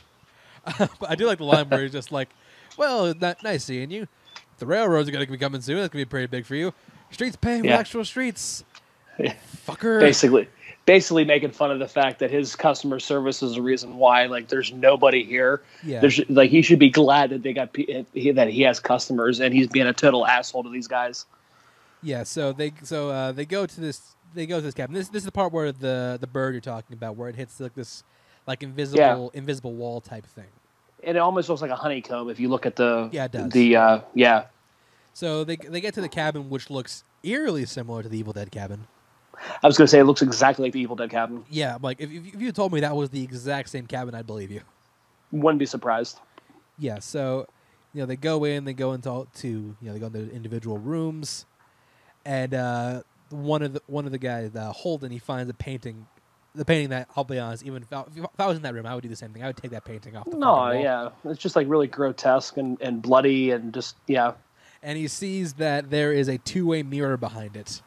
What? Yeah, it's a really weird addition. It is, for sure. And this is like the one thing that, it becomes relevant, but it never really factors in the plot into a major way. It doesn't. That's the thing. They didn't even need to add it. I think they just did that to maybe to have characters bond moment or something. I don't know. Yeah, characters bond or like for like Yeah. well, like it becomes semi-relevant later in the film, but like this is a moment I don't think was totally needed. But I'm No. not, I don't think it's unnecessary to the point where it's just like, okay, get this out of the movie. Yeah. Yeah. So I got Colton sees and like not Jules. Dane is in the other room. He starts undressing, and you're just like, he's the good guy. Who's like, okay, yeah, now I gotta whistle blow. Hold up. Yeah. And you can see like he's debating with himself about it. It's like, do I say something? Do I not? But that's the funny part about it, though. He's being a typical guy because, like, you and I in that situation would be like, well, wait a minute. Should we say something? Anybody in that situation would be like, it's getting good, but wait. Yeah, then you're... Nope. Then your conscience comes in. You're like, you know what? She doesn't know, and it's kind of weird just to be doing that. So I'm going to go ahead and say, hey, listen, by the way, just a little FYI heads up for you. Yeah, but then the girl has to do the same thing when Jesse Williams takes off his shirts, and he's all which he does, which is so funny because it's done so deliberately. Like it's funny because they literally just talked about it. Yeah, it's just like, and even she's debating, just like, okay, you want no, put the pen back up. Yeah. Yeah. So we go on, we get all the typical scenes. We get them in the lake. Meanwhile, while they're doing all the typical teen stuff, they are. They're being watched by these office guys. While this whole thing is going on, they're explaining the ways that that they're controlling this somehow, but it's just the way that they're doing it that I find to be really interesting. It is for sure. Even because there's something obviously more than meets the eye here. You also know that you also understand that they're playing this because they talk about like chemicals they put in the girl's hair dye, and like how they've been drugging Marty's stash, but then they get a call from their Mordecai, their harbinger. Yeah. So he calls him, and he goes like this super intimidating voice message, just like, "You must vanquish the world of all sinners. The lambs have been led to slaughter. They are ready and primed to be." I just in the middle of all this, just like, am I on speakerphone? It's like, no, yeah. It's so rude. I don't know who else is in the room. This is one of, I think, the funnier moments in the movie. Yeah, he's like, no, you're not on speakerphone. Yeah. He's like, wait a minute. Yeah, actually you are. Then he's like, wait a minute, I'll take you off. I'll take you off, but he leaves him on.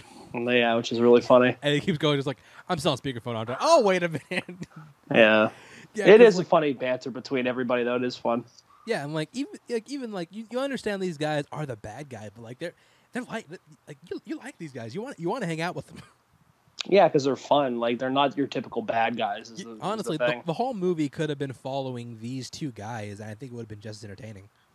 Yeah. Yeah. So. Yeah, like we said, they go off, do all their typical teen stuff. They go back, they're drinking, and the whole time, like, while it's going on, you see that people in the office are taking bets. You don't know for what yet, but it's just like, you're intrigued about what's going on.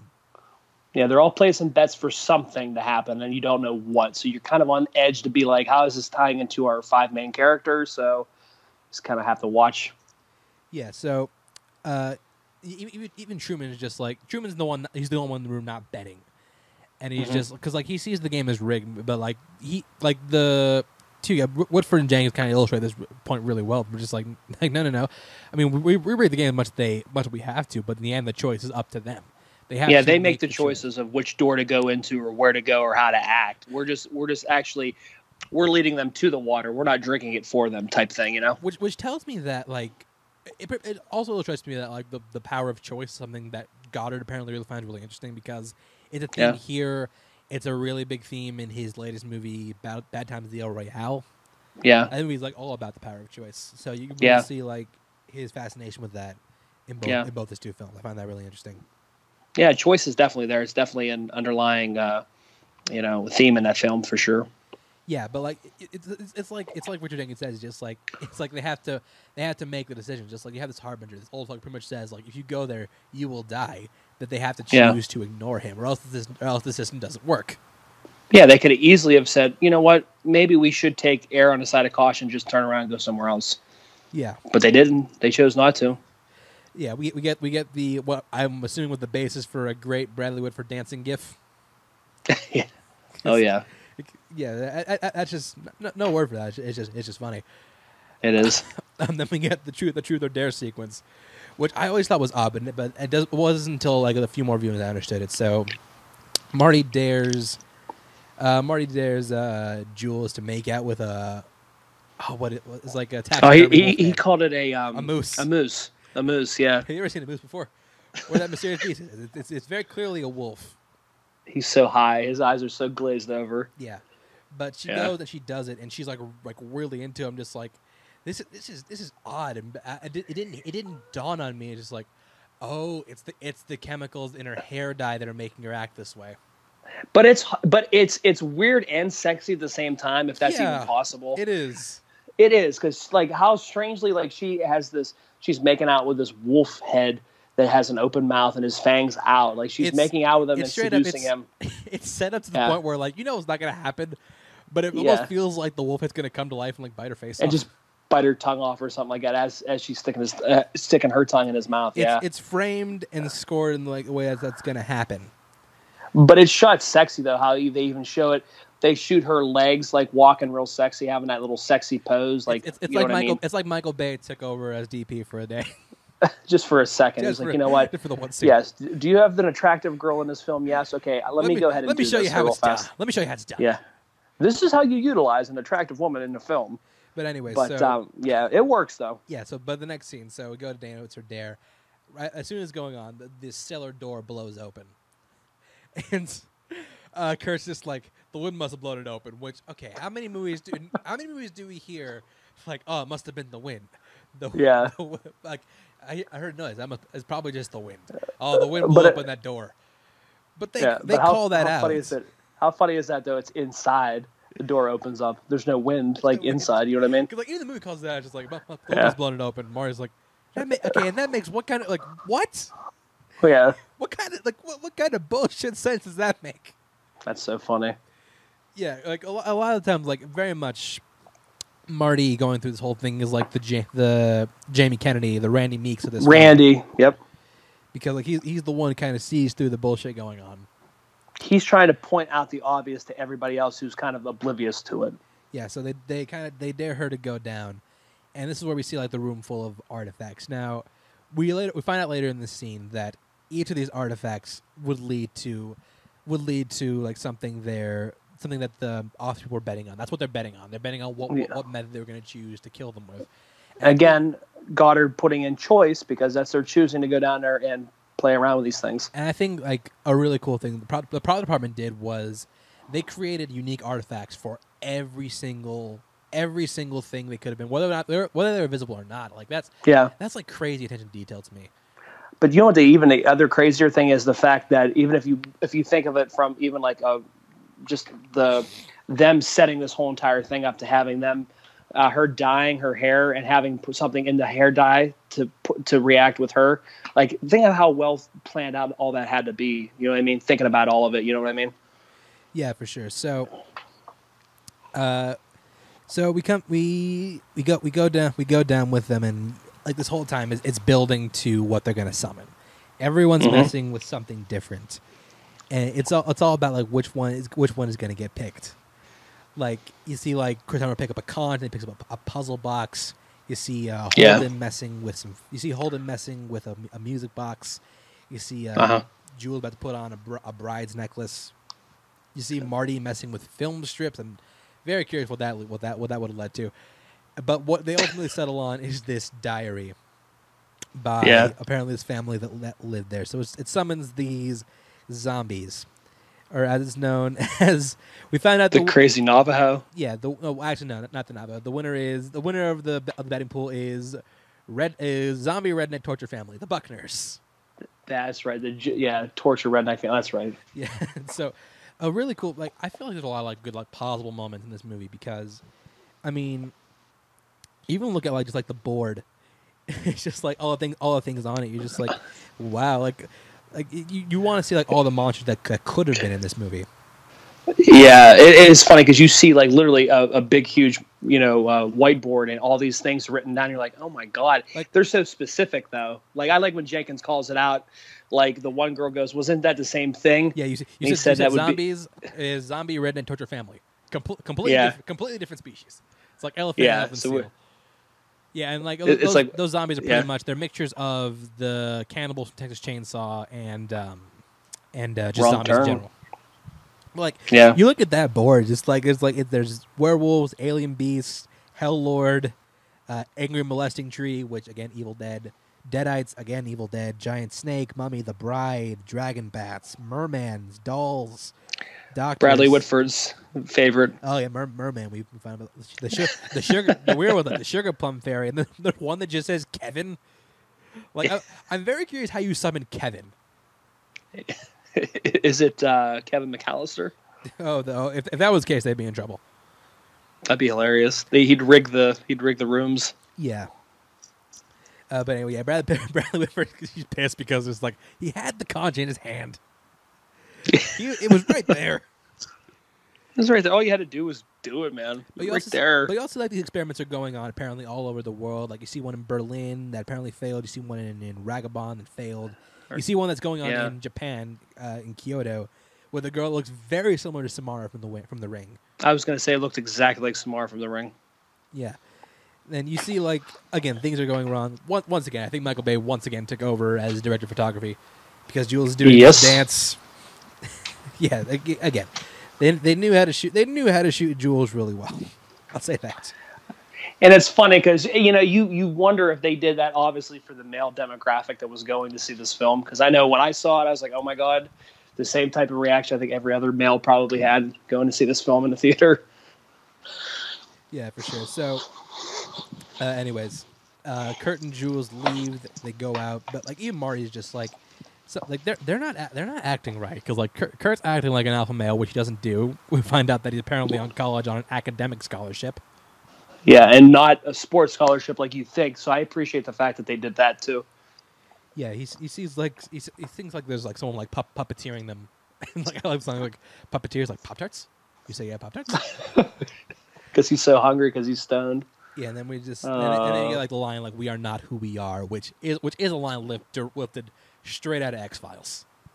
Yeah. Yeah, lifted from like the first season. But you also take the time to get, like, build some chemistry between Holden and Dana, which the two of them have a nice chemistry. I mean, we don't get a whole lot of them.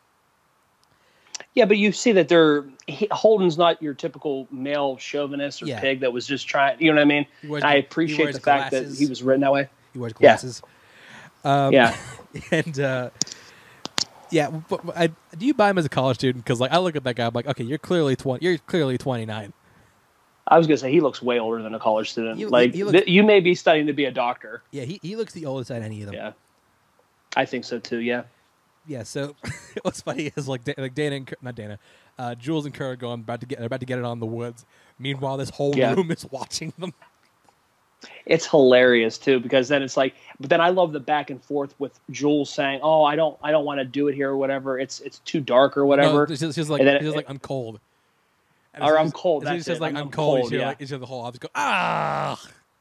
It's like cue up the lights and the heat up a little bit. It's so crazy how they control that stuff. It's so then they so funny. Then they all got to go do their jobs again. So they apparently have temperature control, which this whole environment is like the Hunger Games arena. It's like a giant biodome. It is. So they also start to pump in pheromones, which it's like this whole movie is pretty much like a deconstruction about like horror movies and why they are the way they are. Just like why they have the same 5 archetypes all the time. Why do they always go to the same locations? Why is there always fog everywhere for no reason?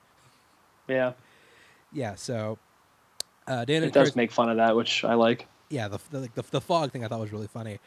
So Dana and Kirk they start going, they start getting it on, and as soon as they start to get going, Dana gets stabbed through the hand really out of nowhere. It was so not expected. You're like, dude, was somebody really that close? I'm just like, they were that close and you didn't feel it. Yeah, you didn't even look over and say, "Hey, by the way." It's like oh, who was Yeah. that? But yeah, Yeah. Kurt get the piss beat out of him, and there's they could easily kill him right now, but there's a reason they don't. They get to it later. But he does get like shivved in the back, which is a very recurring thing in this movie. Yeah.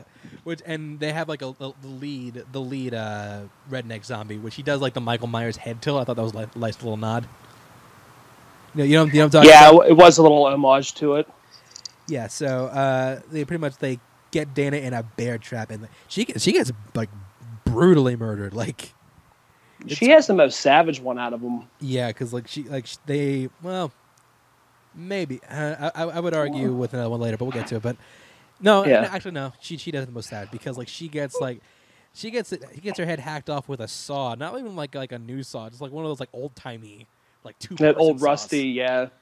I'm like, oh, that must have hurt, but yeah, And you know that wasn't a clean cut. yeah, so like it cuts away, and we see like them pull this lever, and it pull this lever, releases some kind of red liquid, and like it pours down this like sculpture, and it does a good job of building up intrigue. It's like what's going on? Yeah. You know, there's a reason for each. Well, you'll later on see. Well, as you see it, it'll make sense. But yeah, you see, it and you're kind of like how you said, you're intrigued by what's going on. Like, what does this do? Yeah, so you cut back to Marty, who's in his room. And he's sure he hears voices. Like we said, he's the only one that understands. He the only one that senses something off is not something off is going on. Yeah. He's not following where he's just like you're not like the kid's telling him to take a walk. He's like, you're not gonna tell me what to do. I'm gonna go take a walk. So he goes out to take a walk, and I love the framing of this shot because the whole time it's just like a still shot of him. He's center frame, and this whole time you see like something walking behind him, Yeah.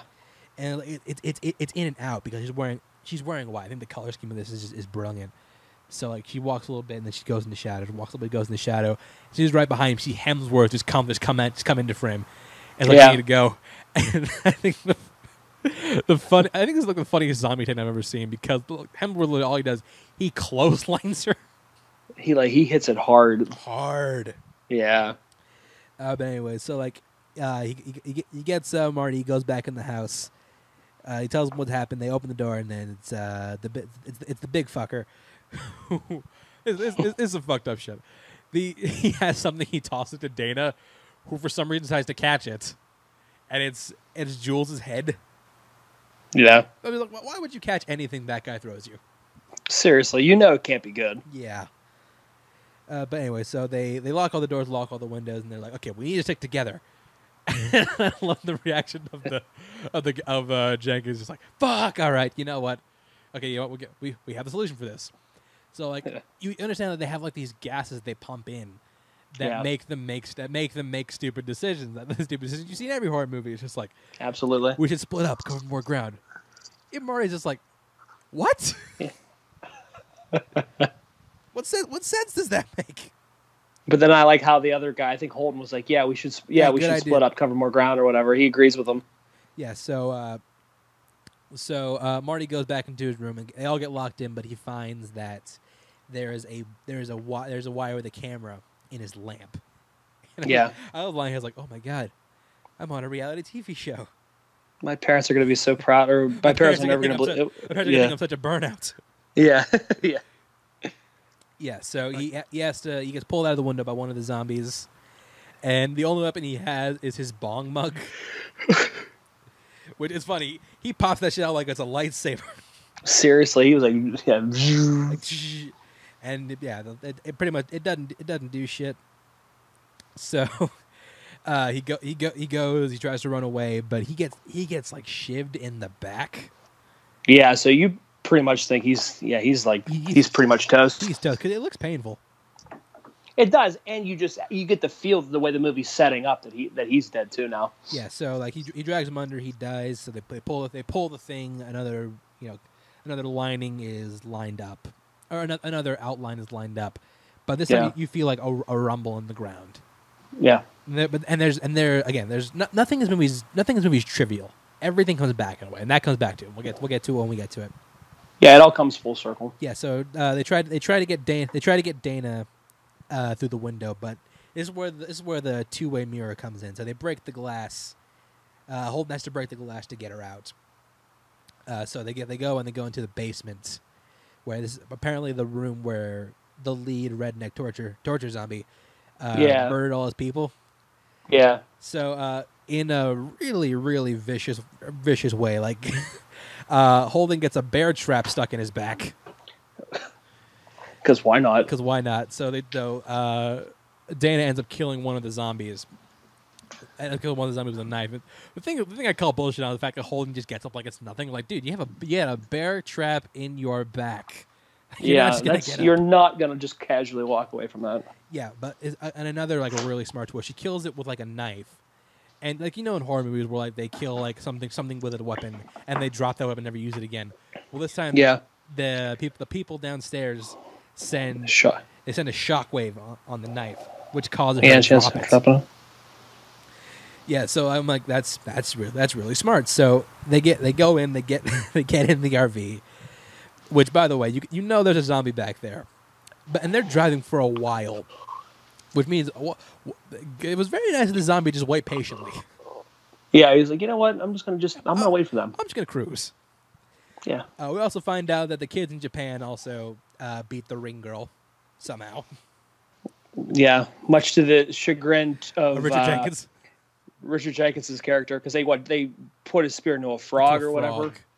Yeah, and he's just like, "Fuck you, fuck you, fuck you." I love it. I love he's flicking off the TV to each of the little Chinese girls. Yeah, but we see that these ceremonies around the world are failing, like Madrid, Stockholm, Buenos Aires.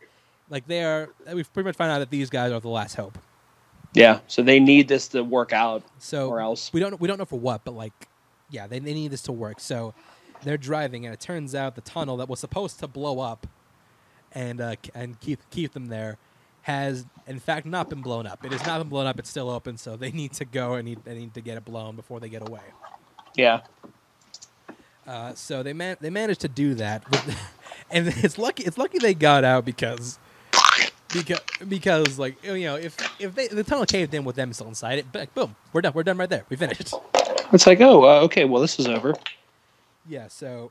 The tunnel ends up blowing. They get out. So the only way to get across is to jump Springfield Gorge, apparently. Yeah.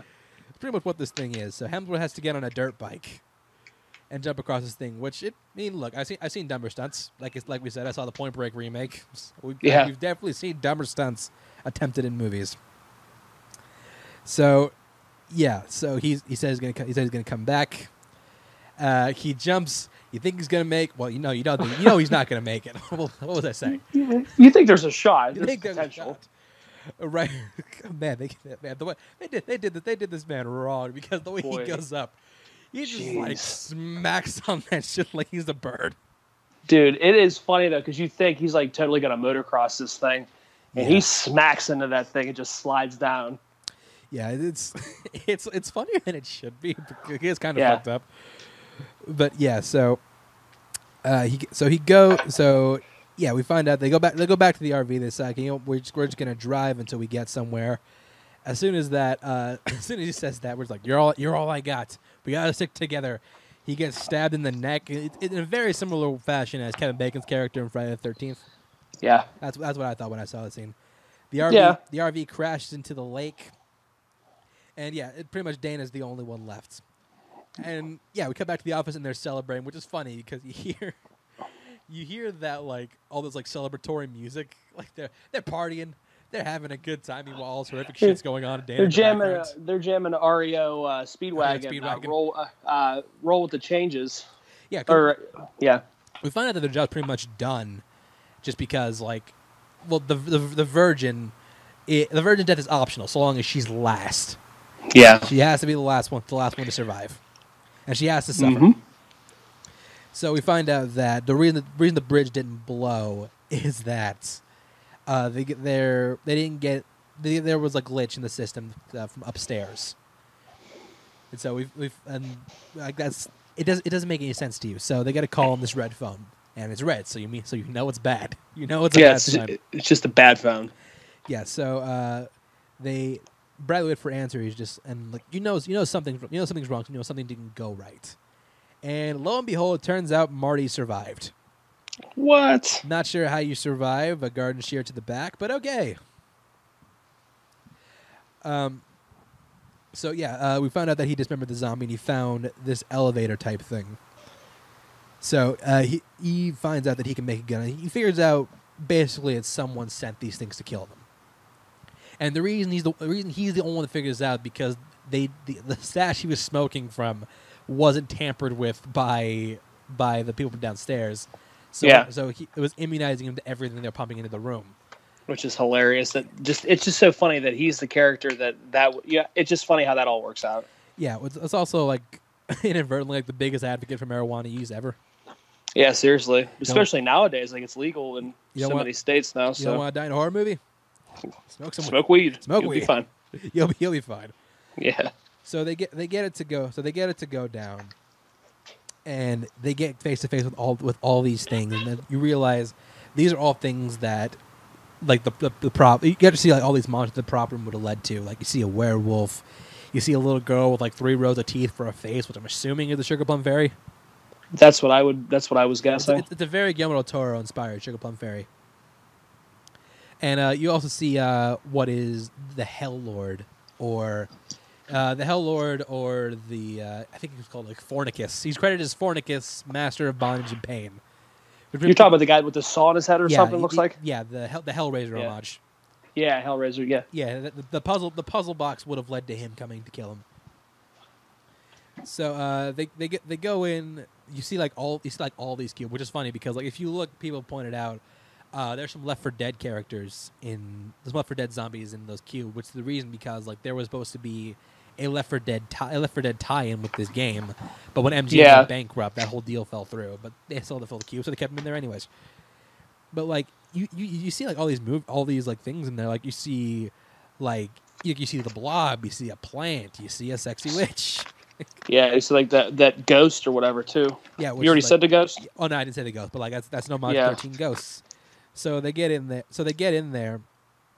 And they get into this control room where they see a giant red button that says "System Purge." Yeah. Which, like, you don't know what that means, but they press it, and what that leads to.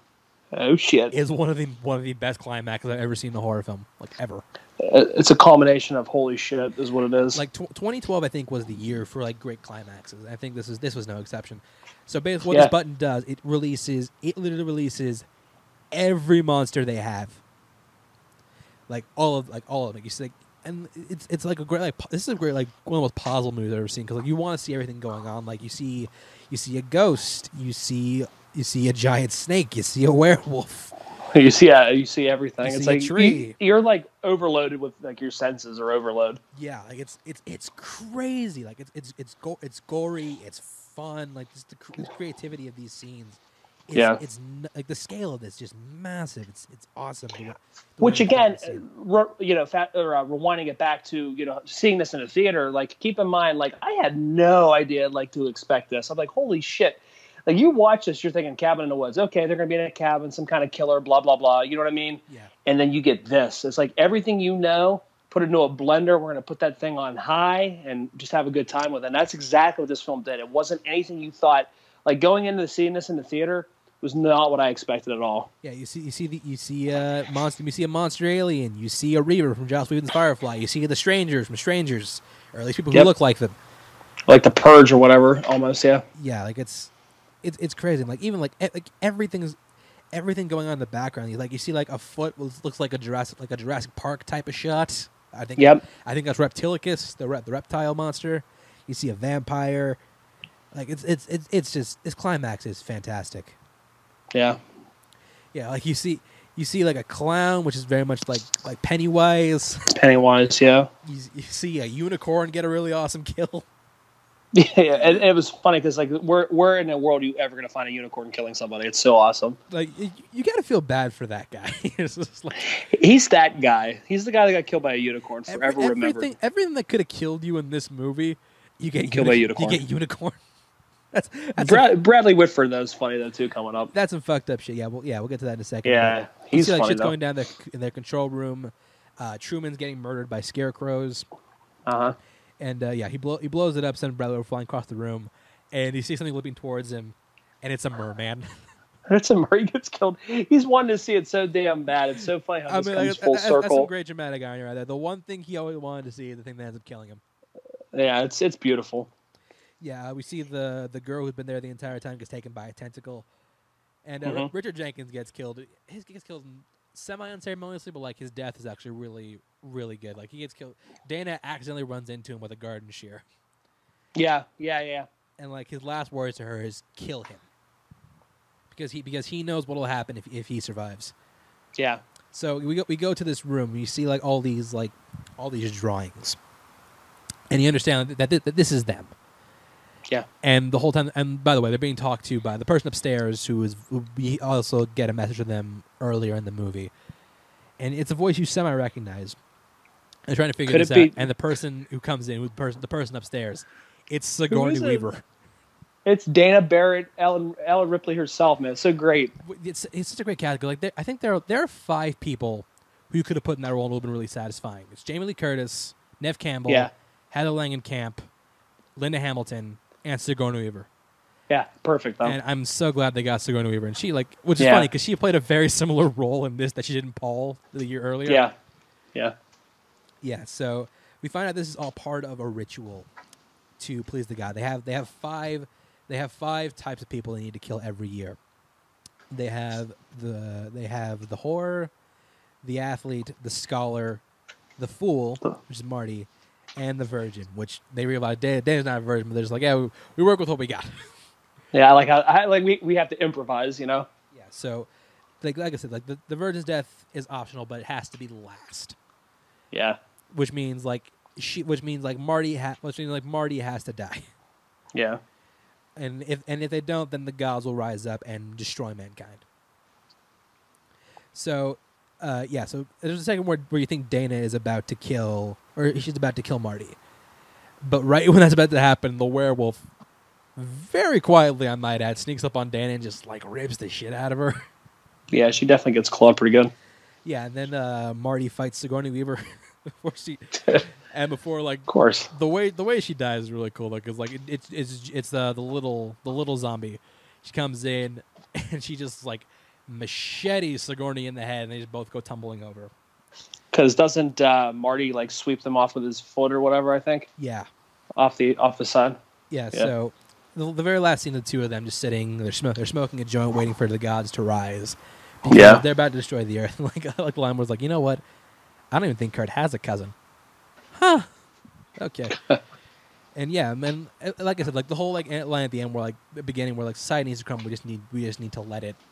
Yeah. It comes back here, just like time to give someone else a chance. And the very last scene is a giant hand raising up and just beginning to destroy the earth. Yeah. So yeah, and that's the end of the movie. Now I'll admit, the first time I saw this movie, I didn't understand it. Like I was like, what was the point of all this? The gods, what? This is dumb. It wasn't until later where I really understood what the movie was going for. This whole movie is a loving hate letter to the horror genre. Yeah, and it's funny because I remember seeing it and I was just kind of being like, eh. And it's funny upon rewatching it, because I've seen it like 3 or 4 times since. Rewatching it, you have a deeper appreciation for it. The first time, I don't think I was ready for it. You know what I mean? You got to keep in mind, again, I was, I was like 29, but still, I remember I was 28, 29 when it came out, and I just wasn't. I don't know. I don't think I understood what it was trying to do. You know what I mean? I didn't either. I was like 13. I was like 14, 15 when I first watched it for the first time. But like seeing all these things, like it deconstructs horror movies down to their bone and showing why do these things happen? Why do these things the way that they are?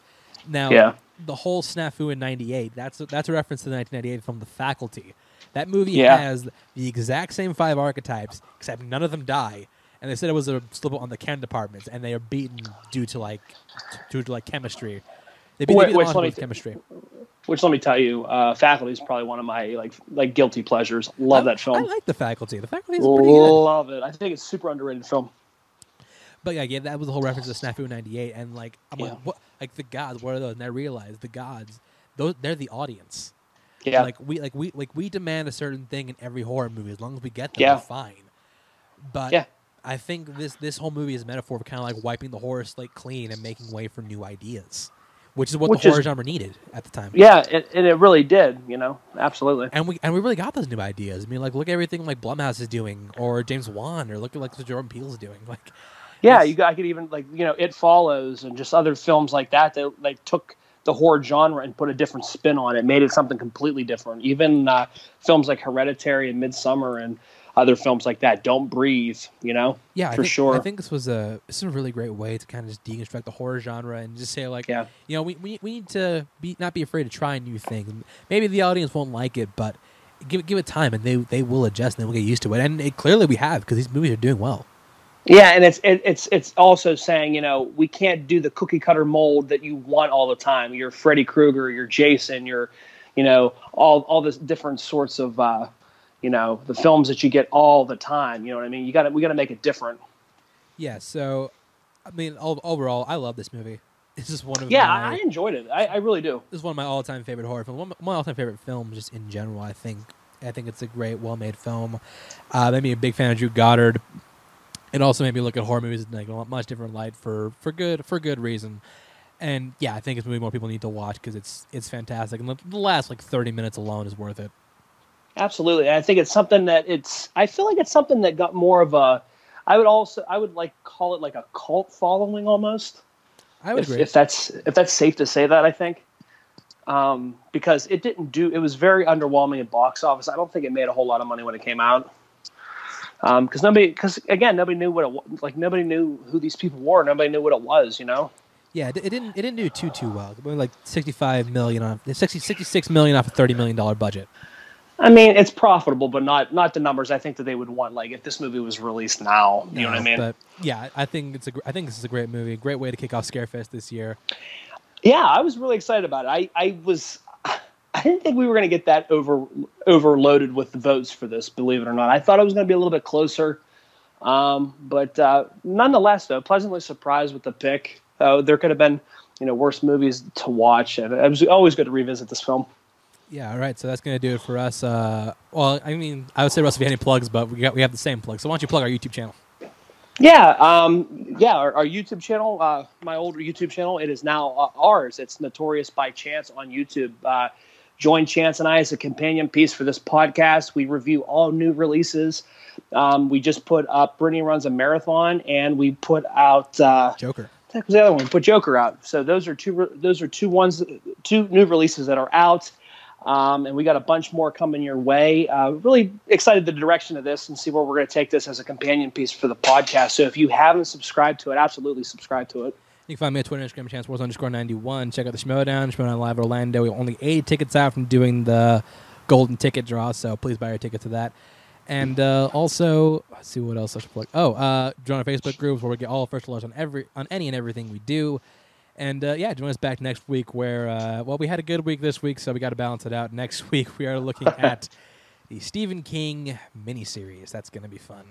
This should be really non-exciting. Looking forward to reviewing crap. Yeah, so until that day comes, that's Russell, I'm Chance, and we will see you. We're happy to be back, and we will see you next time.